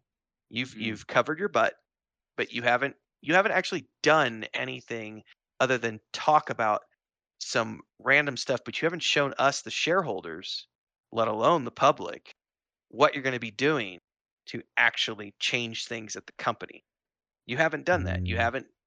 There's been no major shift in leadership. You've gotten rid of a couple people and put some new people in place, but that leadership structure, which has been in place for many years now, that leadership structure is what has to change before the rest of it can change. But Oh yeah. Kotick's not going to let go of that No. EO position. You know what though too, because like Jalen Brack got axed, and then they had the dual pair that's now taken over. Morhaime's been out for like 2 years plus, and then he's got this new. Remember, we talked about this on the show. Was it Dreamhaven, right? And then they have 2 companies that kind of tie into that, and this is like their new project. Post Well, Blizzard. yeah, and then Metzen's got War Metzon's Chief got Gaming, which just wasn't- did that big I know. tabletop thing. Yeah. It's like this stuff reflects on now you like your new projects, your new companies, your new everything. So it's like, yeah, I think it's something that I am watching closely, for more than one reason, because yeah, it's going to impact a lot of people. It's impacting the gaming, community as a whole, the MMORPG community, the World of Warcraft community that's been thriving for so long. And which kind of brings me to another game which we haven't talked about in a while, Guild Wars 2. You think about Guild Wars 2, like I've seen the mention of this new I think it's their expansion, right? The beta for End of Dragons starts on August 17th, right? They talk about new character elite specializations. It looks like there are actually 3 of them, like Harbinger, Virtuoso, Willbender. I'm overall not really too sure of where their direction has been going with this game for so long. And I'm bringing it up because I'm more than want to inform people on its developments. I mean, clearly, like, the new expansion's on the way. they're going to have from the 17th through August 21st. They're doing this beta test. That's going to be happening. I forget exactly when this expansion launches. Third will be on, okay, so they have a second one. ArenaNet's going to be doing a second one on September 21st. And third will be October 26th through the 30th. So they have a bunch of like beta tests coming up. And I need to find out what their actual launch date is, because I mean, I always enjoyed Guild Wars 2. It just, something about the game just never really stuck me and really didn't hold me. And it's one of those MMORPGs that, like, and I'm not knocking it. It's a good game. It's a good MMORPG. It's totally, I think, worth playing. I think that the stories and the dialogue and all of that it's done really well and everything. But it's one of those games that just never, I don't know, it never really held my attention. You know, it's kind of similarly to how New World doesn't catch my attention, right? Doesn't mean there's anything wrong with it. It's just one of those games that, and this one's definitely more in the fantasy domain. I tried Guild Wars 2 or Guild Wars 1 rather back in the day.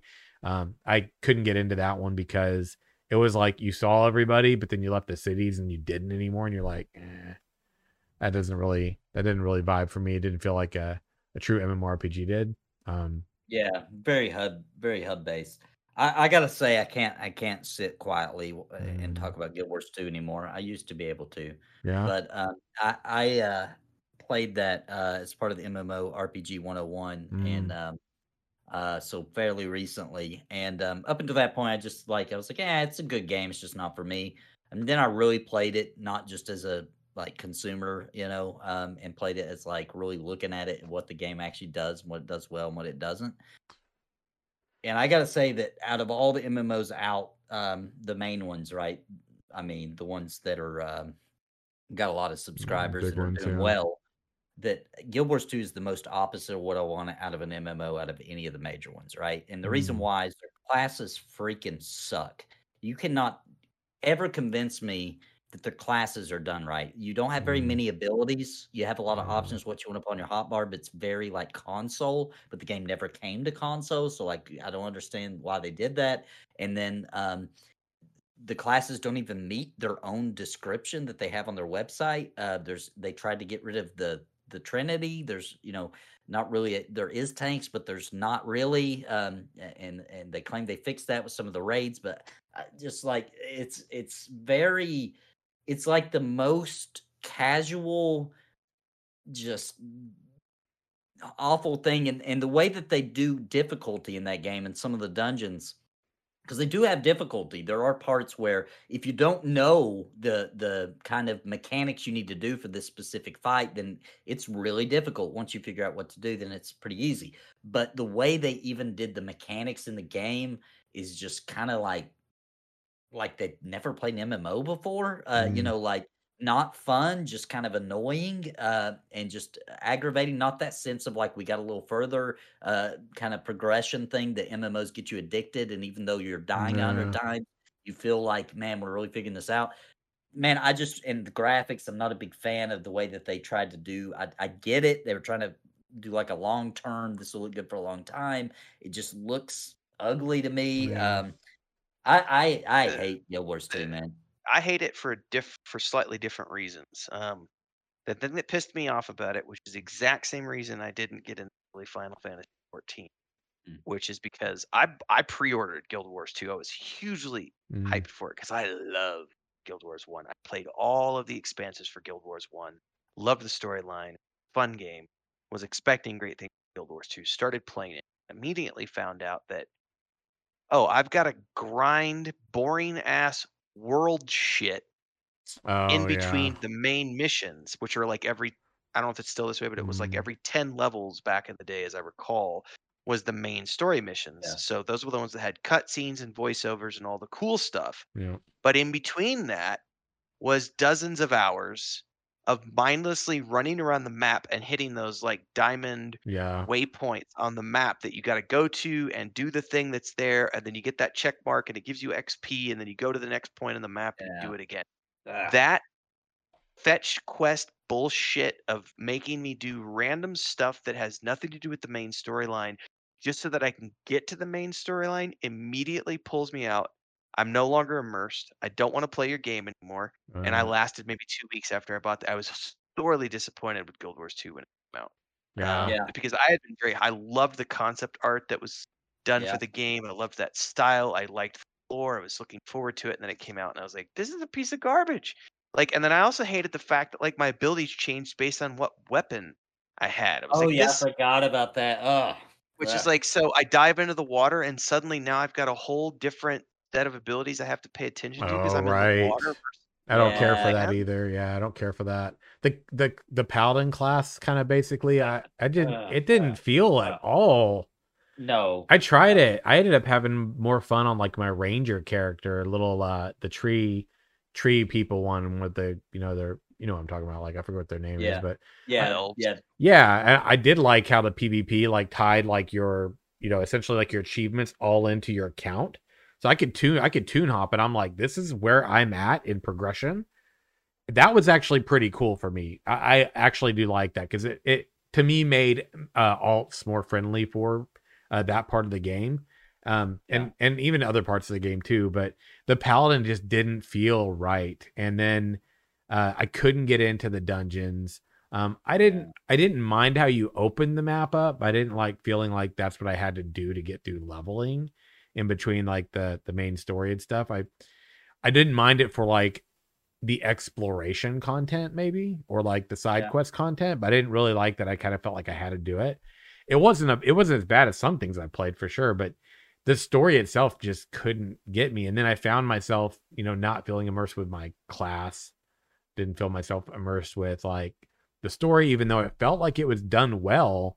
It just, the main narrative didn't really intrigue me, or like I wasn't like, oh shit, what's gonna happen next? That never happened. Yeah, it doesn't. So something missing, and this is a Yeah. lot of people are making this mistake, right?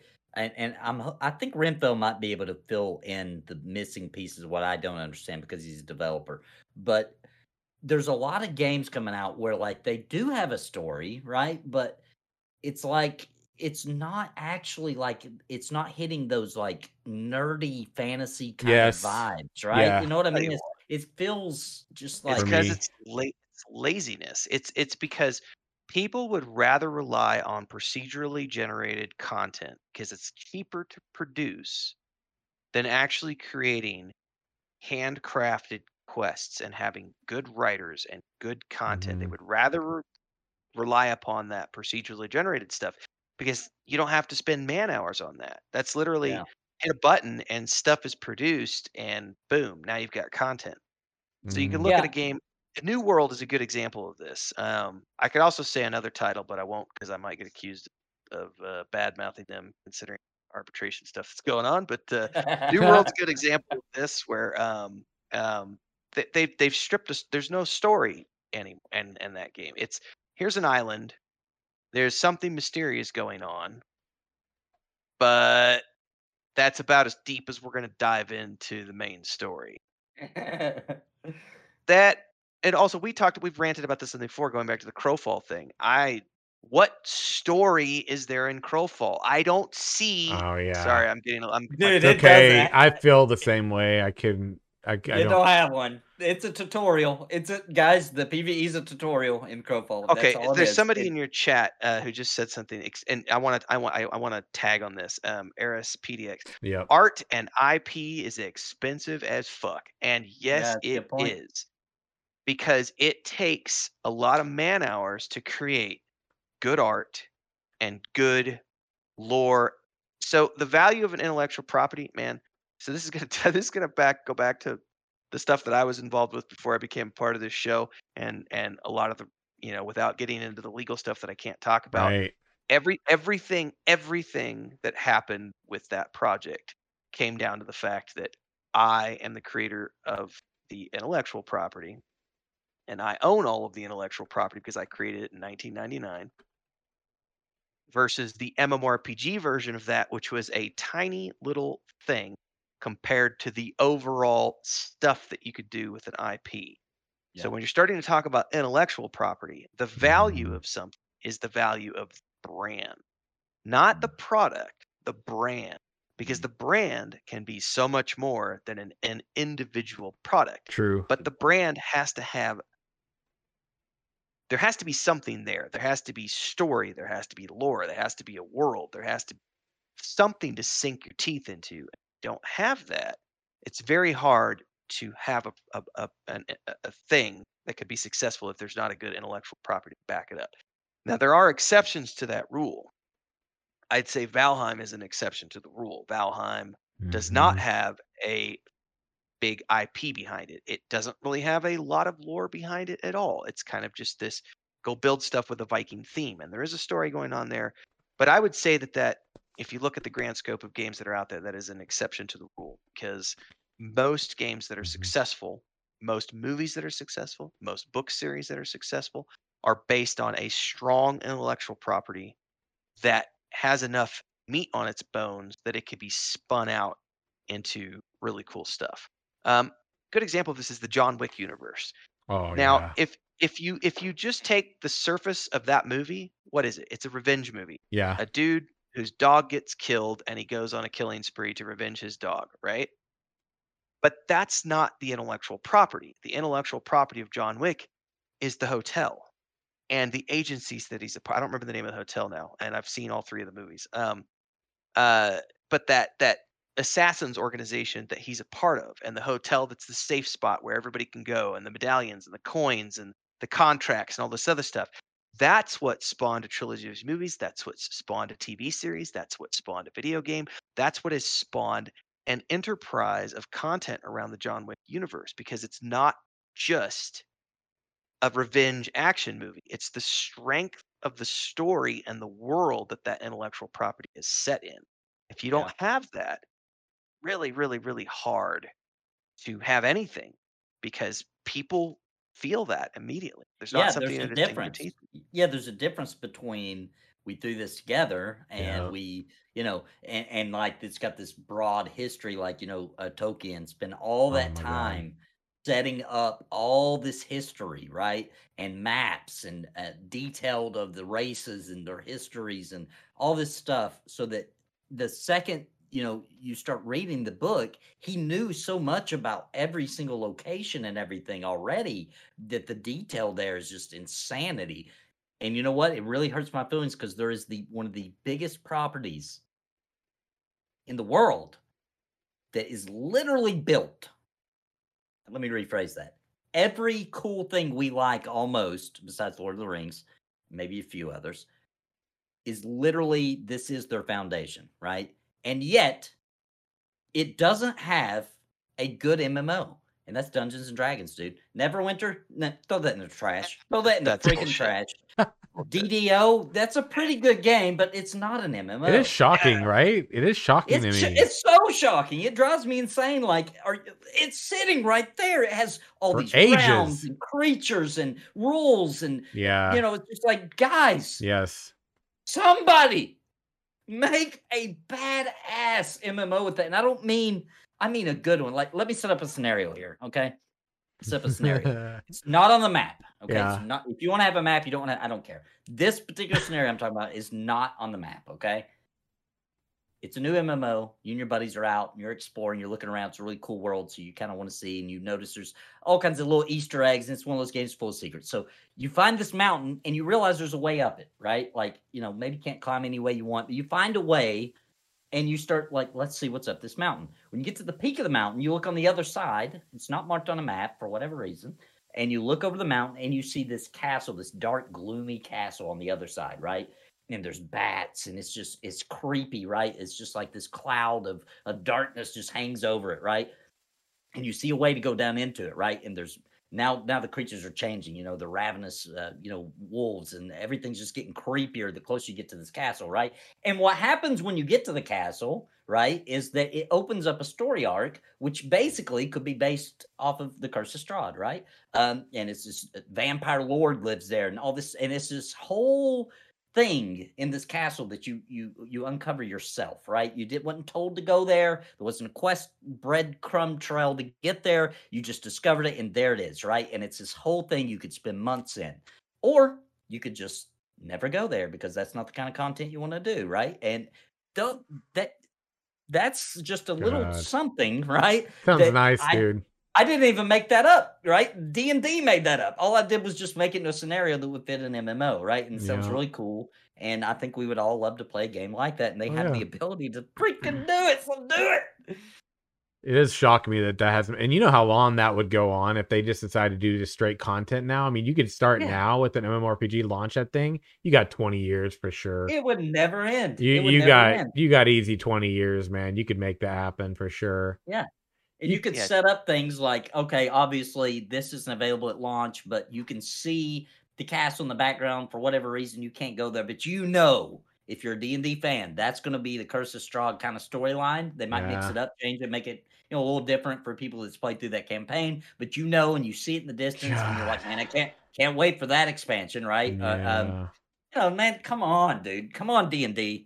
Come on, with like, you guys can do this, and you got the money. You guys did really well during COVID, so let's pony up. But I know why they haven't done that, because Standing Stone has the exclusive rights to the MMORPG or MMO version of Dungeons and Dragons. I didn't realize that. And that game is successsul enough that they can maintain their grip on that license. And Too bad, man. They just showed it when that new company bought out Daybreak. It's not as successful as Lotro, but it's still making. I want to say it's still making a few $1 million a year. And it has a big enough population of players that it maintains. Like I said, it maintains its profitability to the point where they're not going to give up that license anytime soon, which is unfortunate, because I like Turbine, which now it's Standing Stones. I love Lord of the Rings Online. I've talked about the game lots on this show. I do too. That's been my one mainstay MMORPG for years. And I can't fucking stand DDO because of the combat. The combat style in DDO is atrocious. And I just can't. I've tried to play it 3 or 4 times, and I'm like you, Nathan. I love D&D, and I can't play DDO because it sucks. Yeah, man, it's not a real MMO. That's a problem, right? Like Neverwinter, I've tried Neverwinter twice, and I can't either, dude. I can't get into either one of them, and I wanted to, genuinely wanted to. But I'm gonna tell you something. It's a perfect segue, because we do have a topic related to Lord of the Rings, and we saved the best, in my opinion, for last, because this truly is like the one. We're already at typical showtime. Gentlemen, are we good to nerd out on this a little bit today? We have time. Nerd out. Let's okay, good. I'm good. I may have to dip out and take a wee break, but I'm good. So check this out, man. Ooh, I'm gonna tell you. I've got 2.5, 3 months that Ashes is potentially going to be. That's my main game. That's my main covered thing. But I've been enjoying some other things. Like I still play ESO. I still play Final Fantasy 14. I play them casually. I've been addicted. Like, dude, I've been talking about it for weeks. Gwent, I literally play that game every day. When I don't, dude, I love the theory crafting behind that game so much. And I dude, it's just fun, man. There's so many decks, so many things. It's the Witcher universe, and the Witcher universe, I love it. So this one just resonates. Gwent resonates for me more than any other card game I've played. I can't place it. It's just everything about it actually resonates, and it feels like such a good time. I don't think I'm ever going to stop playing this game. And I kind of low key hate myself a little bit because it's a card game, and I never wanted to be the guy that played a card game and felt like I got into it so much. And I'm that fucking guy, and I love it. And I also hate myself a little bit for it because I'm not running around in a world. It's a gateway drug for you. Yeah, it's going to be a gateway into tabletop, and we're going to get you into tabletop next. Probably is. That's a good point. That shit. Probably is. This is the transformation. It started. Yes. Oh, fuck, man. I used to play like Magic the Gathering, and all that, but there's something about this, man. And I'm going, oh shit, Telspire. I'm feeling it, man. I'm feeling a part of me is getting pulled towards the tabletop. Really fucking hard, dude. Really hard. And I've been trying it anyway. I'm gonna put that on to the side because we'll probably circle back around to that soon. My point is, the Witcher stuff, I've been really contemplating because I never got, and it's unfortunate because I didn't play this real time, current Lord of the Rings Online. But I did play it in the past, and a part of me is like, I kind of like almost want to give it a day along with Final Fantasy 14, along with ESO, while I got time, and just get through the damn content and do the things, because I did enjoy it. Even if all I'm doing is running around doing questing in that world, it just feels really cool because it's not an experience you got with the movies. It's not an experience you get with the books. It's not an experience you got with the cartoon back in the day.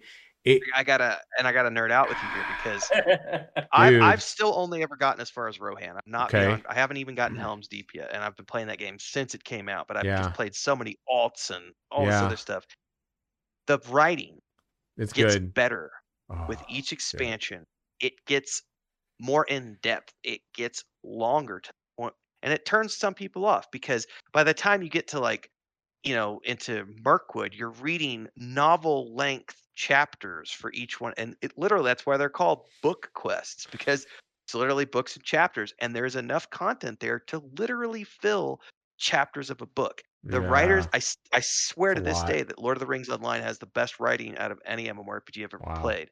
So it's Yeah. okay to nerd out on that game because And to it's and to good. match supplementary to the books, it's amazing, right? Like yeah. you're gonna get to Dude. see things that Yeah. you just never Yes. dreamed of. You just Yeah. never dreamed you'd get to do Mhm. these things. Dude. And even now, right? With as old as that game is, this is one thing that I respect this, man, about an MMORPG that can pull this off. I don't care what the style is, right? But if you can make it graphics still feel appealing somehow after how long it's been out, and it does, they found a cartoon style. I'm not saying cartoon. I'm gonna say that kind of domain of like animation and everything that they're in, where it's not too real, not too cartoonish, and it's a good middle ground. It still looks appealing. Like I It go does from look good. yeah, and you go from one zone to the next. You don't hit a loading screen. You transition, right? For the most part, some places you do. Actually, I don't think you do it. It's seamless. The dungeons, Yes, you do Right. zone into dungeons, but dungeons. the Yes, world itself, right. is seamless. It's Open. open world. It feels good, and it transitions pretty well compared to WoW, in my opinion. It's not the best. It isn't the worst for sure. But the world, like running around, like, you know, in the Shire, I'm just like, you Yeah. go from one zone to the next, and you're literally traveling this map, and you're getting to see a perspective you just don't get anywhere else. There's Right? also, I'm going to say this too because, you know, no spoilers here, but some of the scenarios you get into as you get deeper into the game is they send you back in time to interact with people like Isildur when he first came with Anorian and his brother, and they're there meeting the Hillmen for the first time ahead of, you know, the founding of Gondor, and they're Mm. like on the mountaintop, and like you see the sprawling expanse of what will become Gondor, and it's just one giant fucking forest because they haven't explored it yet, and it just looks so epic, and you get, I mean, getting goosebumps just thinking about it right now Dude. because you're getting the feeling of, you know, they were explorers coming to this section of Middle Earth for the first time, and yeah, the hill tribes were there, but they were primitive cavemen by comparison. And here comes, you know, Honorian and Isildur, Yeah. and it's just so well done. Yeah. Yeah, sorry, I could go on about that game And all you day. hit, and like they said in chat right now, right? You hit Rivendell and Lotro for the first time, dude. That is a whole different The experience. music and everything, but Dude. yes, because you come out of the veil. Yeah. Okay, I got Yeah, set up we're for this. nerding out now, aren't we? You come the journey through the Trollshaws. I still think the Trollshaws is one of the coolest looking zones ever because the transition from the Lonely Bridge when you're crossing that, and then you start getting deeper into the trees and everything else are so amazing. You get to the Yeah. ford, that's at the Yeah. bottom, and then you start going Yes. up. Yep. And then you hit the veil and it's all covered in Yep. trees, and you go through this arc, and you come out of the veil, and it's just, or you come out of the Boom. entrance to the veil, and it just opens up, and you've got like the waterfall and the Yeah. lonely house on the right hand side, and then you've got all this stuff on the left, and it's just like, and the music's going off, and you're just Yeah. having this moment where it's like, I'm just thinking of that what is it, Lonely Island song? Is in my pants. Like it's just, you know, this moment of just like nerdgasm where you know, you're just like, and I think the thing I like about that game more than anything else is that it's a direct translation of the books, not the films. Yeah. So you're getting Yeah. Tom Bombadil. Yeah. You're getting Glorfindel. You're getting the characters from the books in the Freaking right places. Radagast, man. Dude, and it's not the stupid Right. fucking rabbit Yes. bullshit. Yeah. As much as I True. like those movies, I hated that part of the Right. Hobbit film. He's not like that at all in the game, and I know No. that. And the zones are time based, right? So what I liked about, I thought this was a very interesting way to do it. So like when you go to an area like the Shire, right? Like that's locked in a particular Yes. time from the books, right? So Yeah. Beautiful that NPCs you will mentioned say that, yeah. stuff. I forgot NPCs will about say that. stuff, and you'll be like, "Oh my god, that's because this Yeah. event just Yeah, and happened." Rivendell in right? particular has a date on it when you log into certain sections. It has a date across the bottom of the screen so that you know, oh, this is God, dude. 1490, whatever. You know, this is pre Yes. this. You know, this is post this. Mm-hmm. I'd Yep. forgotten about that. That's a Yeah. brilliant thing Wow. to It's a bring up. genius way to do that, because that's kind of the thing that if I was making an MMO, I'd be like, how do we handle all these different areas and make them be appropriate for all the massive changes and things that could have happened from this point to Right. that point, even though the MMO is supposed to span the entirety, Yeah. right? And beyond even. So yeah, I thought they handled that really well. Lord of the Rings Online is probably one of the, let me make sure I'm not telling a lie. Give me 1 second. Okay, yes, I can say that. Lord of the Rings Online is the coolest created MMO world ever. Yeah, I don't have an issue with that. I think it's hard to argue with that. Yeah, I can't argue with it really. It's the coolest MMO world. Strength of an IP, baby.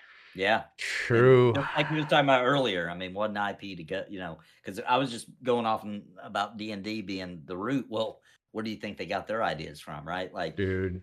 so Lord of the Rings inspired D&D. Yeah. So, and you're not like the hero champion. You're like a person in the world as all this is going on.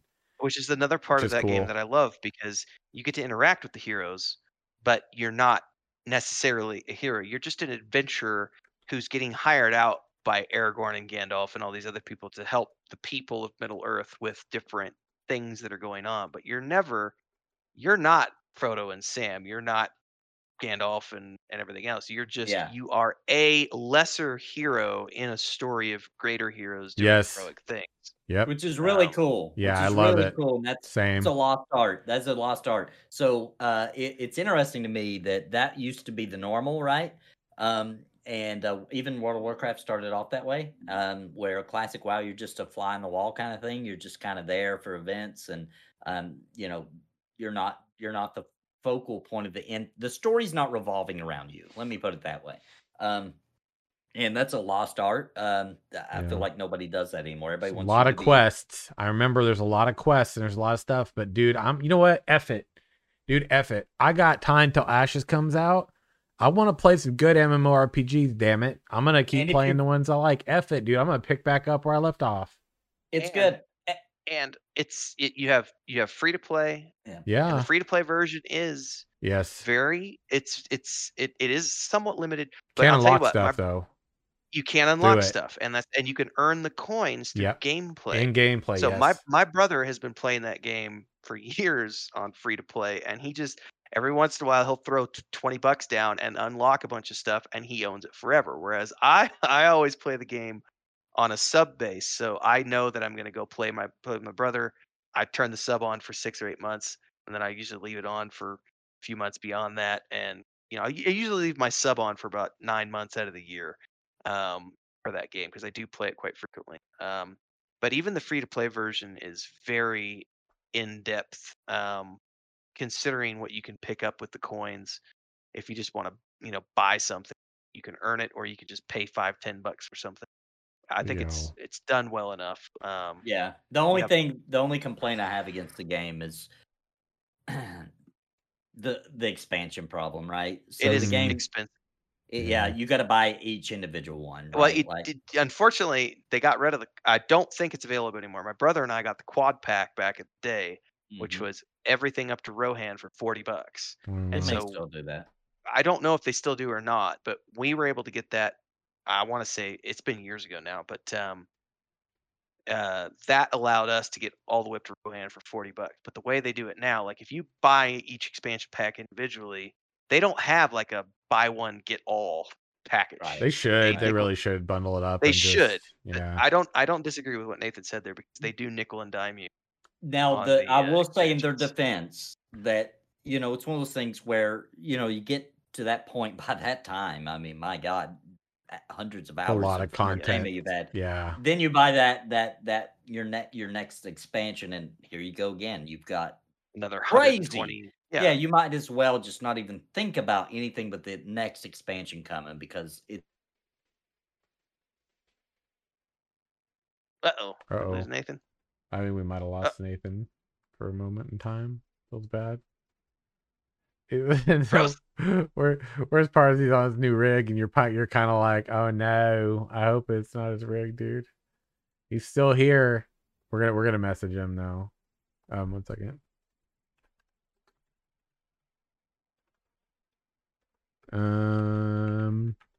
This isn't even the main thing though to really nerd out about right now.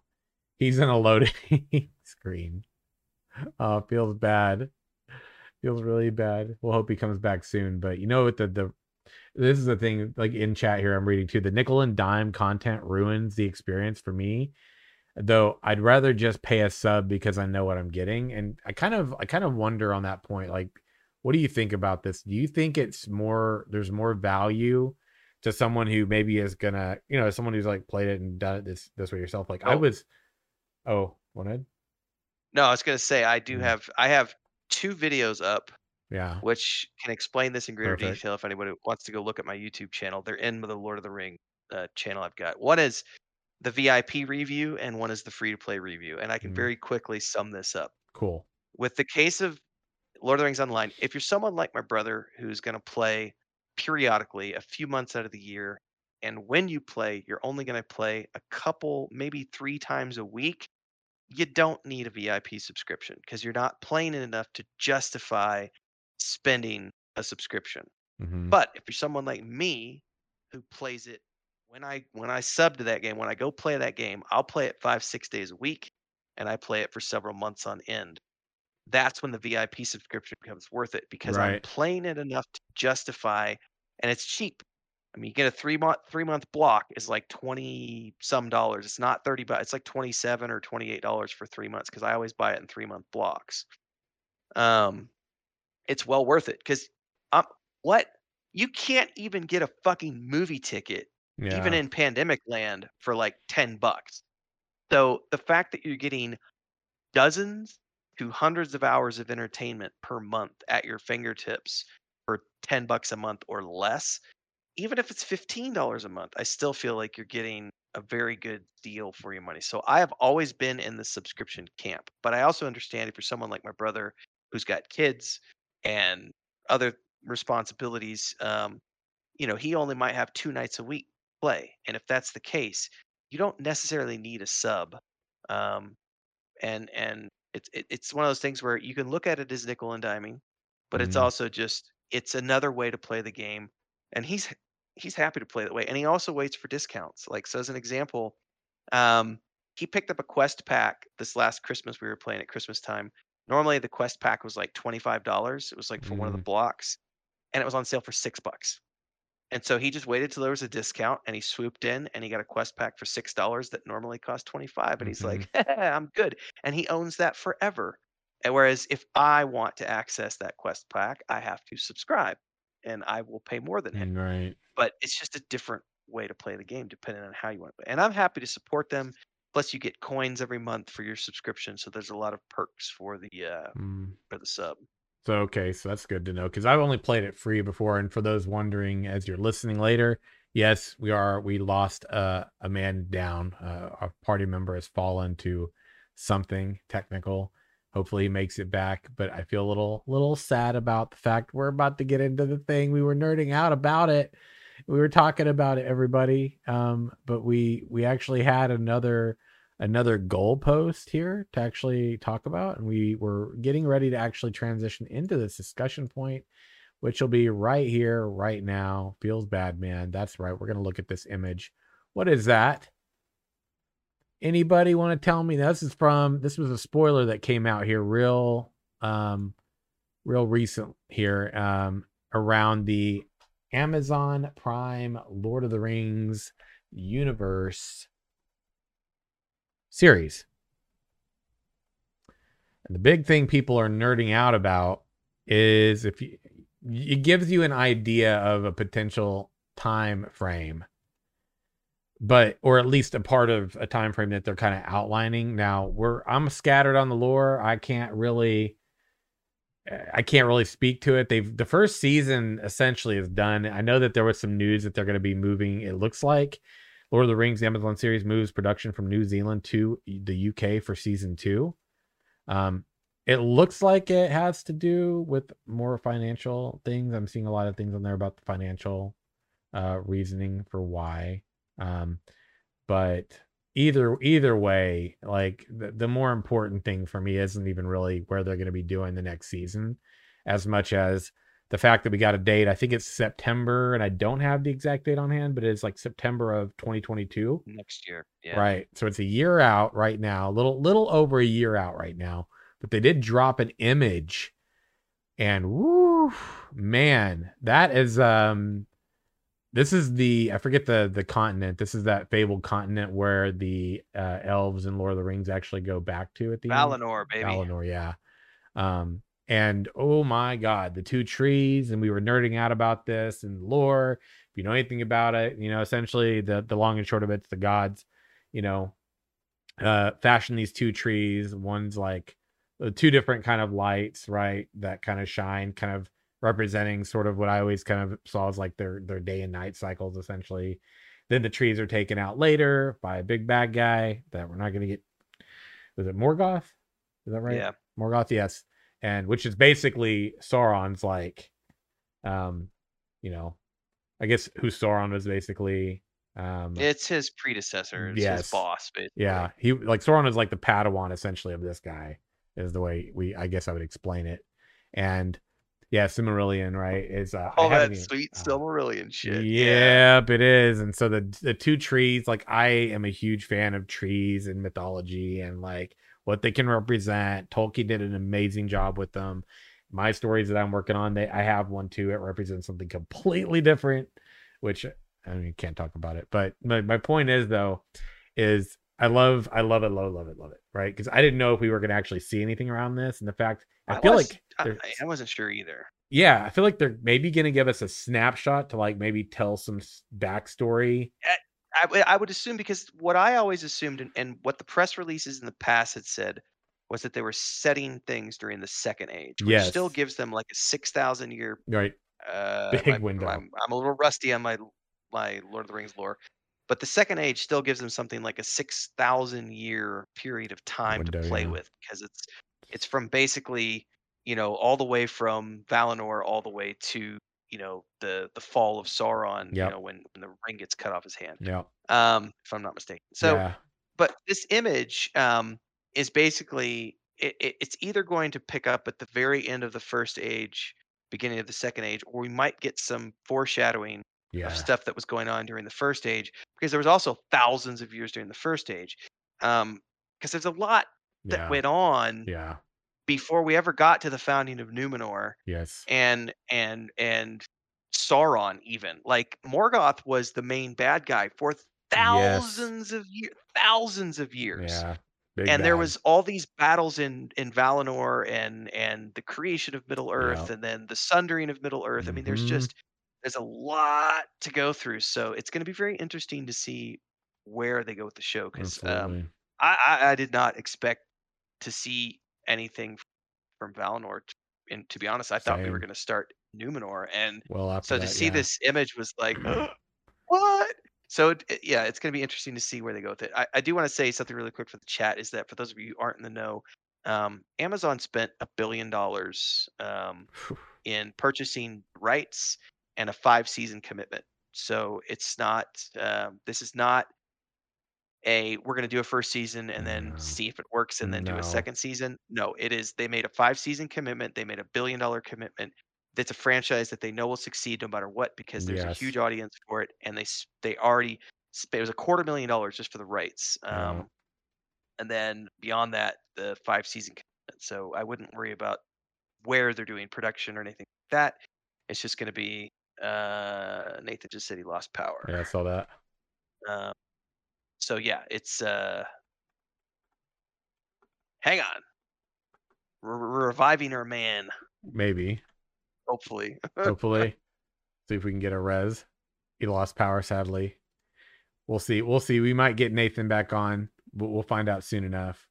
I'm just, dude, I was shocked to see this. The trees. I was like, no. But you're right, man. They spend $1 billion. Yeah. You're not doing this to kind of like, hey, let's make some series. No, this isn't like some series deal. This is we're gonna do something fucking epic, and we have to. Like, you have to if you spend that kind of money. You can't just spend that kind of money and go, we're gonna make a show out of this. That'll make us some money. Nah, man. Nope. That's not the kind of. And unfortunately, our man is still down. So yeah, it looks like his internet. It's okay. We got him here for the most of it. We'll just say that he killed the power with his rant, the power of the Nathan Napalm. He says he's coming. Oh back. No, he is coming back. Here we go. He's gonna jump back in. If he's on his way back, dude, I'm ducking out. You go real quick. That's cool. We'll pause here. My editors are gonna have a little bit of work to do today, but we've got it up there. We're talking about the Lord of the Rings, right? Franchise going to Amazon Prime Video. The release date scheduled for September of 2022 at this time. We're looking at the image that they showcased with the 2 trees. We've been nerding out about it, man. Have you heard about this? Have you seen it? Yeah, I have, and it's pretty exciting because I mean, it could implicate a lot of things, right? Like how are they going to do it? Are we looking at a very in-depth look at kind of the creation story, or is this going to be just it's in there, but it's just quickly done, kind of like the intro to the movies, right? Kind of gave a very brief, kind of quick. Even the extended edition, it's good, but it's still I don't want. I think it's only like 10 or 15 minutes of the whole movie. I don't even know off the top of my head because you've got Galadriel narrating, and then you've actually got the battle sequence, and then you've got going to the Mount Doom and Isildur refusing to throw the ring in, and then him getting shot by the orcs, falling into the river, the ring falling. That is a good intro, but it's like a mere few minutes compared to the 12 hours that the extended edition takes. Go through. And it looks really cool, doesn't it? Yes. Just the aesthetics of it and everything looks awesome. So I guess we'll find out. Dude, and like, who do you think that is in that image? I'm not even going to speculate. I have no idea. I'm kind of wondering. Be so many people. Mm-hmm. I was watching something on this from this guy on YouTube. I'm going to give a shout out here. He has no idea who we are probably, but Nerd of the Rings. He does amazing videos. Amazing content. Amazing. And it's like you would think. Nerd of the Rings, he's a Lord of the Rings fan, and he covers like, what if Gandalf stole the ring? Like, what if this happened? What if this person had the ring? Outlining like where the races came from, talking about all kinds of things. And I was watching a video he did on this recently as well. I don't know, he's kind of one of those people I get to go when I feel like nerding out and just kind of have it on something to kind of like dive into lore around when it's like Tolkien stuff, like throw his stuff up there, man. And this one he was talking about and did some speculation and actually went and took a painting an artist had done of a similar time frame of a city, and obviously it looked different or whatever, but I think the speculation is people are thinking that could be Galadriel or whatever. Could be. And and I mean, time frame wise, I mean, obviously it would work, but you just don't know. The big thing too is going to be someone asked in chat, is this, I don't think they know a lot about Lotro lore. Right. They were saying if this is before or after the main movies. Oh yeah. Like, remember, you just need to go Google First Age, Second Age, Third Age of Middle Earth, because the Third Age is during the time, that's the time period that the Lord of the Rings books take place in. Second Age is a 6,000-ish Yeah, window period of time massive. that came before that, and then there's the First Age that came before that. What they have to do is for individuals like this person in chat is they have to tie in all of this stuff with people who might have only ever seen the movies Yeah. and are only familiar with, which by the way, this is why they're using, which I've even why am I blanking on the actor who played Frodo? Oh, Anyway, yeah. even he did an interview recently where he says, I feel like it's a little confusing that they're using the Lord of the Rings to refer to this show because this Right. show is not about the No. Lord of the Rings. This show is about the history of getting to the Third Age, which has nothing to do with Gandalf, Frodo, Sam, Merry, Pippin, Aragorn. It's about all of the people before. Now, Right. some of those people, Elrond, as an example, Yeah. he was around during the Second Age. Mm-hmm. However, he's not as old as Galadriel. Galadriel is one of the No. only elves during the Third Age who was around in Valinor and had the light of the trees on her face, and that's why she is as powerful as she is. Glorfindel is another one of those elves, which, by the way, they don't even. Man, I'm goosebumpy nerding out right now because Glorfindel is one of these guys where he doesn't even show up in the movies because they took him out and replaced him with Arwen. But when Glorfindel Yeah. meets, this is how badass Glorfindel was. He meets Aragorn before the Fords of Brunnen, right? And fucking single-handedly fends off like multiple Nazgul. Like that's how badass Glorfindel is. Like he's one of the elf lords of before who've just been living in retirement in Rivendell and just kind of hanging out because hey, we got to keep an eye on, you know, what's going on with this realm because that's what the elves Mm-hmm. were supposed to be doing. And ah, there's just Right. Now, I also ah, want to say that I also want to say though that Gandalf, the yes, human old wizard, yes, no. His spirit, though, yes, did exist. So we yes, could see some, and surely we will, right? Like, I would he's yes. be gonna, shocked if we you know, didn't. yeah. So he Gandalf the wizard is a mortal, but his spirit is not. So we His could spirit see, is immortal and is Yes. of equal. He is of equal in terms of Yeah. lineage up there with Morgoth and Yeah. yeah, Sauron and all these other people in terms of the essence. And he's basically in terms of, I don't remember the exact terminology. The Mari, I forget. No, that's something else. No. Forget what they're called in Lord of the Rings. It's been a long time since I read the similarity, but he's basically an angel. Is what he is. yeah. Are you thinking of the Astari? Like Yes, the Astari, he's sorry, but there's yeah. actually another form. There's another term for it as well, Oh, okay. which it's Is it? been so long. Oh, I can't say that. It's Maiar. Iar Yeah, or that's what something I like was thinking. that. The Mari. I don't know how to pronounce it either. Mm. Oh, Um, yeah. but they're basically, That's what he is. That's like his yes, he's like, race. yeah, it's just, it's, I'm getting nerd out. This is what happens when we start talking about Lord of the Rings and like the Tolkien so much universe, good dude. stuff. So It much is good good stuff. stuff, man. Oh my gosh, dude. And we gotta wait a year. I'm like extremely stoked for this. I really am. Well, to tide you over, at the very least, this fall we've got the Wheel of Time show coming. I heard about that. Oh my Which god, right? I'm hoping I'm here's the thing. I'm cautiously optimistic because I was also very excited to see the Sword of Shannara show that they did, which was butchered because MTV did it in a way that was very much let's make a millennial version where everyone is impossibly Mm, beautiful and are starving themselves to have like 2% body fat and it had elements that I really enjoyed, but ultimately it just wasn't Shannara. Like I books that I read. It wasn't the books that I read. Same thing with the Sword of Truth series they did, which was a decade ago now. But they did 2 seasons of the Sword of Truth, which was great. But it was another thing where everyone was impossibly beautiful and no one was dirty enough, and it wasn't. That's why I really liked Thrones because it was realistic fantasy.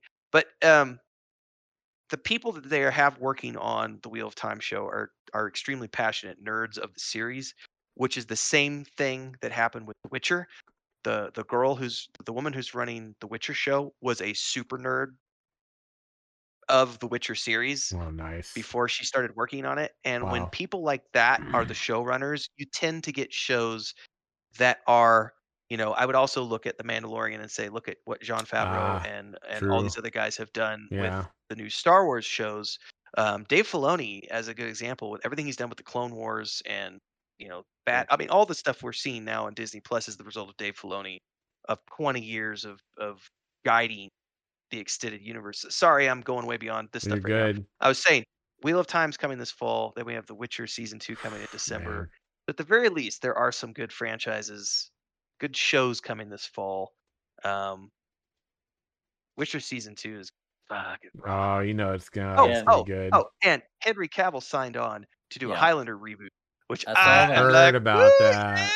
My wife's Which- never seen the Highlander movies, Oh, and I man. literally was like showing her YouTube clips, and I was like, "Now we're gonna have to watch these movies, and we're gonna have to watch the TV The series. show, because yeah. you're gonna have to get up to speed on the So many Highlander so many stuff." seasons, dude. There's so many seasons of know- the Highlander show. One thing we haven't touched on, guys. Oh my God, and we're nerding I out so gotta hard do today. it. I gotta do it while we're on this subject. It won't take long because they ruined it, right? Oh shit. I dude. was super excited about Masters of the Universe returning, right? Like was my was my first love, was my first nerdy love was He-Man, right? Like I'm gonna have a different opinion than you on this, but go Loved for it. that. So they released it, got a great artist, released that trailer, man. That trailer was playing the 80s style music. It was freaking He-Man, it was Skeletor, it's freaking awesome. You saw these side characters. Oh man, I was so hyped. Totally didn't read any news on it because I didn't want anything spoiled. And just last week, I had some free time. We couldn't film; it was raining, so couldn't advance the D&D thing. So I was like, you know what? Let's sit down. Let's watch some Masters of the Universe together. So I gathered the whole family. We start watching Masters of the Universe. In the first season, I'm like, oh, this is so good. Oh my God, that's and I'm just like trying to remember their names. I'm talking about the toys I had and the I can't remember his name, but it's something super obvious. But the skunk guy, and I was talking about how he stunk for like years. He still stinks to this day, and like I'm just nerding out on the first episode, right? And then at the end, and I don't care. I'm gonna spoil this. I don't give a crap. I'm gonna spoil this. He-Man and Skeletor freaking die. Like, for real die. Like, it's over, right? Like, that's it. And then it moves on in this new storyline that is not He-Man and Skeletor. Wait, what? And your trailer showed nothing but pieces from the very first episode. What? And the rest of the season is not He-Man. It's not Skeletor. Dude! No way, dude. I'm dead serious. They ruined it. Why? They just took the no. joy of my childhood and they just said, you know what? You like Teenage Mutant Ninja Turtles? We done killed that. He-Man? Oh, you liked He-Man. You liked him before Team. Oh, killed it. Like, man, screw you guys. Get out of here with your garbage. Right? Like, we like He-Man to be He-Man, right? You want to make She-Ra? Make She-Ra, right? But this is Masters of the Universe. This is He-Man and Skeletor. Oh no. With dude. a lot of really cool side characters, like tons of them, right? Oh, and no. it's and it's Mattel and all this stuff, and I'm like, oh my God, this is gonna be awesome, and I'm so excited. And I'm like, dude, I'm gonna buy these figurines. I'm going all ham in on this. By the end of the season, or the first episode, not even the end of the season, first episode, basically it's done. The show is it's something else now. It's not Masters Universe. Call it something else. Do not call it Masters Universe and then kill He-Man and Skeletor, you stupid morons. It's too I have obvious. a counter. I have a counter to this because right. I did enjoy it. I did enjoy it. And my counter to this, because you're not the first person, I feel like I'm the only person out there who will defend Kevin Smith on this because screw Kevin Smith. I will never watch any of his movies ever again. I will click off of anything I see with his face on it. Screw that guy, man. So, okay, go ahead. My defense of this is that you're correct about one thing. The original show was He-Man and the Masters of the Universe. Yes. And the difference being that this show doesn't have He-Man anywhere in the title. It just says Masters of the Universe. Okay. So I went into it kind of anticipating, because I had read some stuff beforehand, anticipating that wasn't going to all be about He-Man. So I went into it with that expectation, and rightfully so, because the show is not about He-Man. He-Man is out of it by the end of the first episode. Nope. And he is back. He is back by the end of the first half of the season. Oh, but okay. It's but not in memory form. It's different, yeah, because they did the first 5 episodes and then they stopped and said we'll have the next 5 episodes later this year. So it's a cliffhanger at the end, but he does come back, and Skeletor comes back and everything else. But there is an arc in there where it's it's not He-Man versus Skeletor. It's the Masters of the Universe Jeez. and them finding out what happened to He-Man and this quest to do that. So that was a disappointment for a lot of people who went into it expecting to see the He-Man versus Skeletor, because you're not wrong. That first trailer was all about Right. He-Man versus Skeletor, which is what that Mhm. original show was all about. Then we get the show, and I will Boy. admit that the trailer versus the show was a bit of a bait and switch. Yeah. However, I would also say I enjoyed the show. I did enjoy it. I liked the character arcs. I thought Evil Lyn in particular was an amazing story arc through the course of those 5 episodes.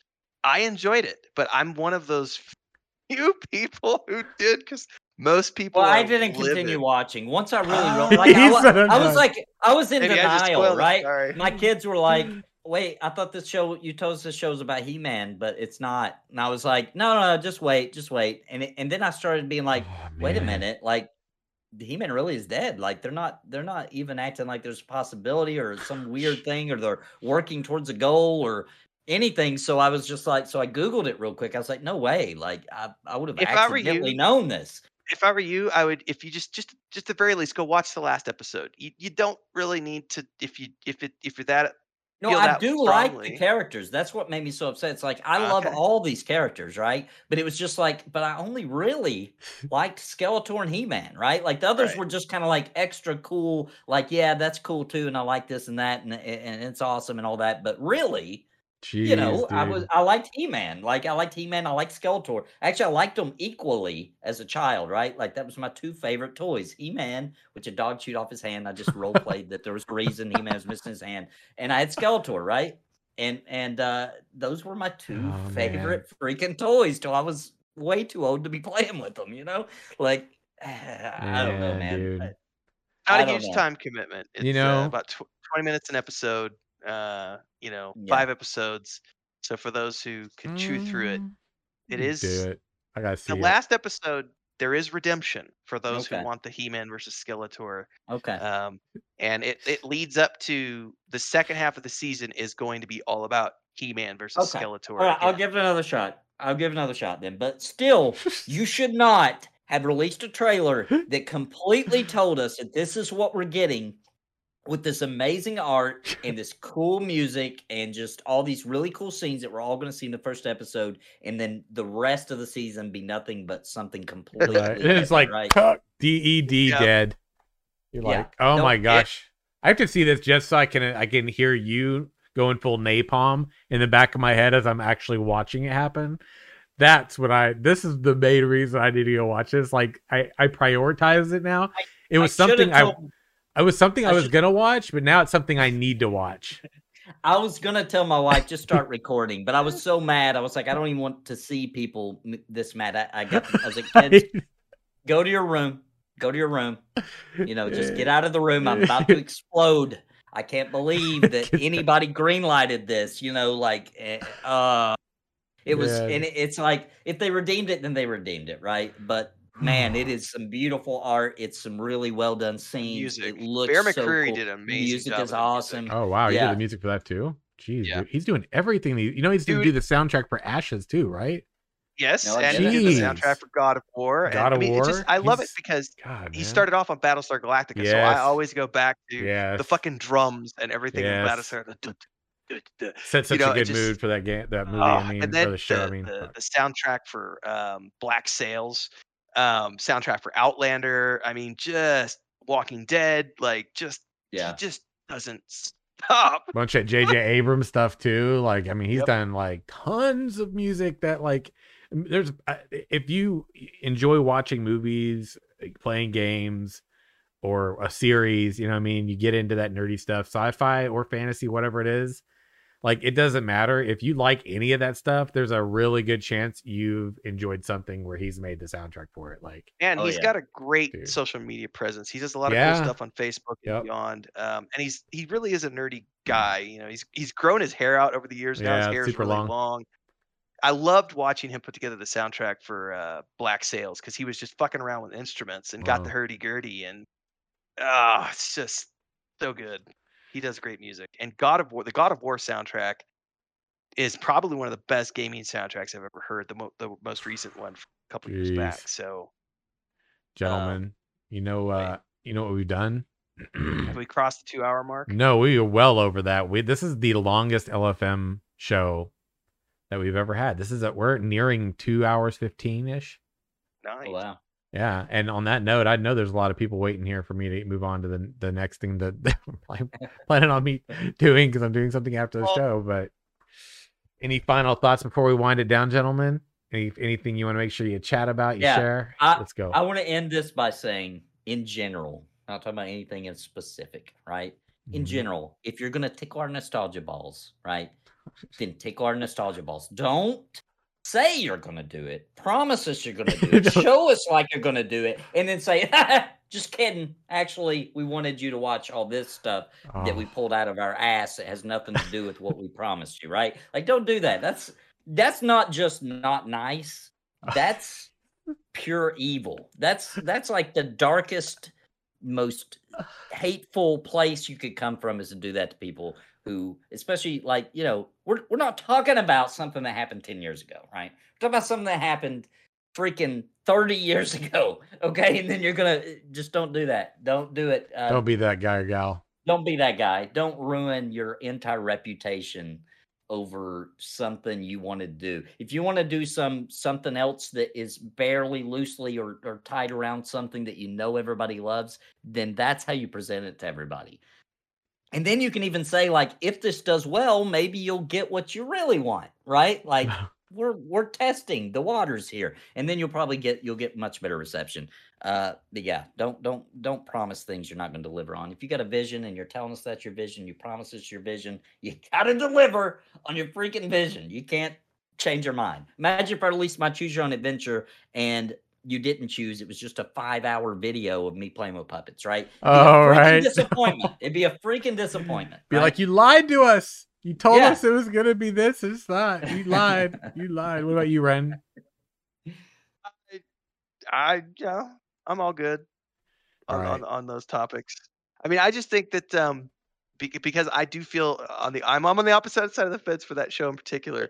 I do think that there is redemption if you can make it through. If you can make it through, because there is that first episode, by the way, is amazing.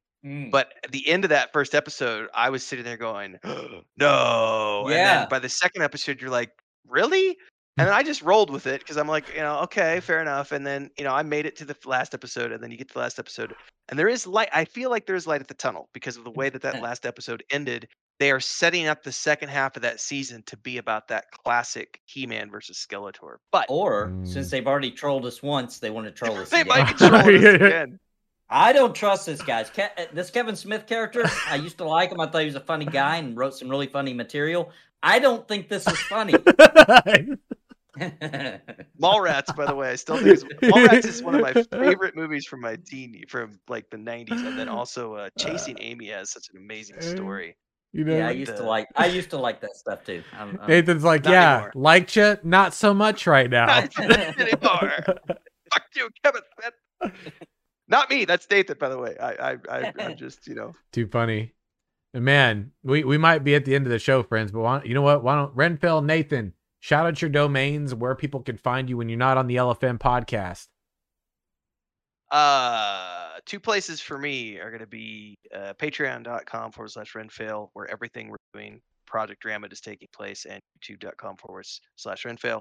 And pay attention to tomorrow, because my brother and I just recorded the first preview, the first showcase of our point-and-click adventure game. We went in and did a 20-minute hands-on kind of preview of what all he's been working on for the past couple of months, getting the questing system working, everything else. We recorded that Wednesday night. That's going live tomorrow.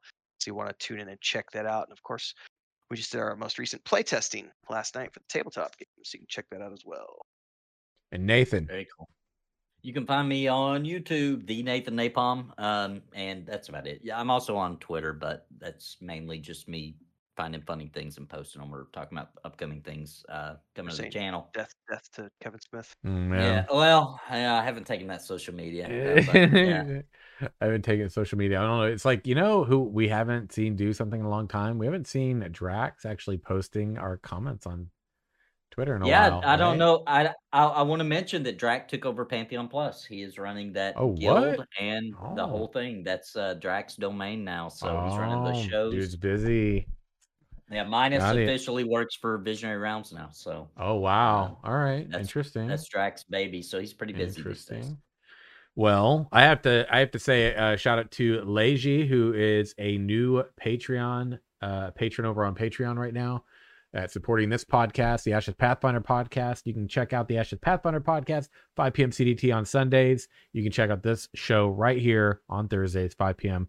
CDT as well. We might be the end of our show, but always are looking for more to join the party. Rants aplenty, friends. And until next time, live your best lives, walk in the light, and have a great night, everybody. We'll see you again real soon.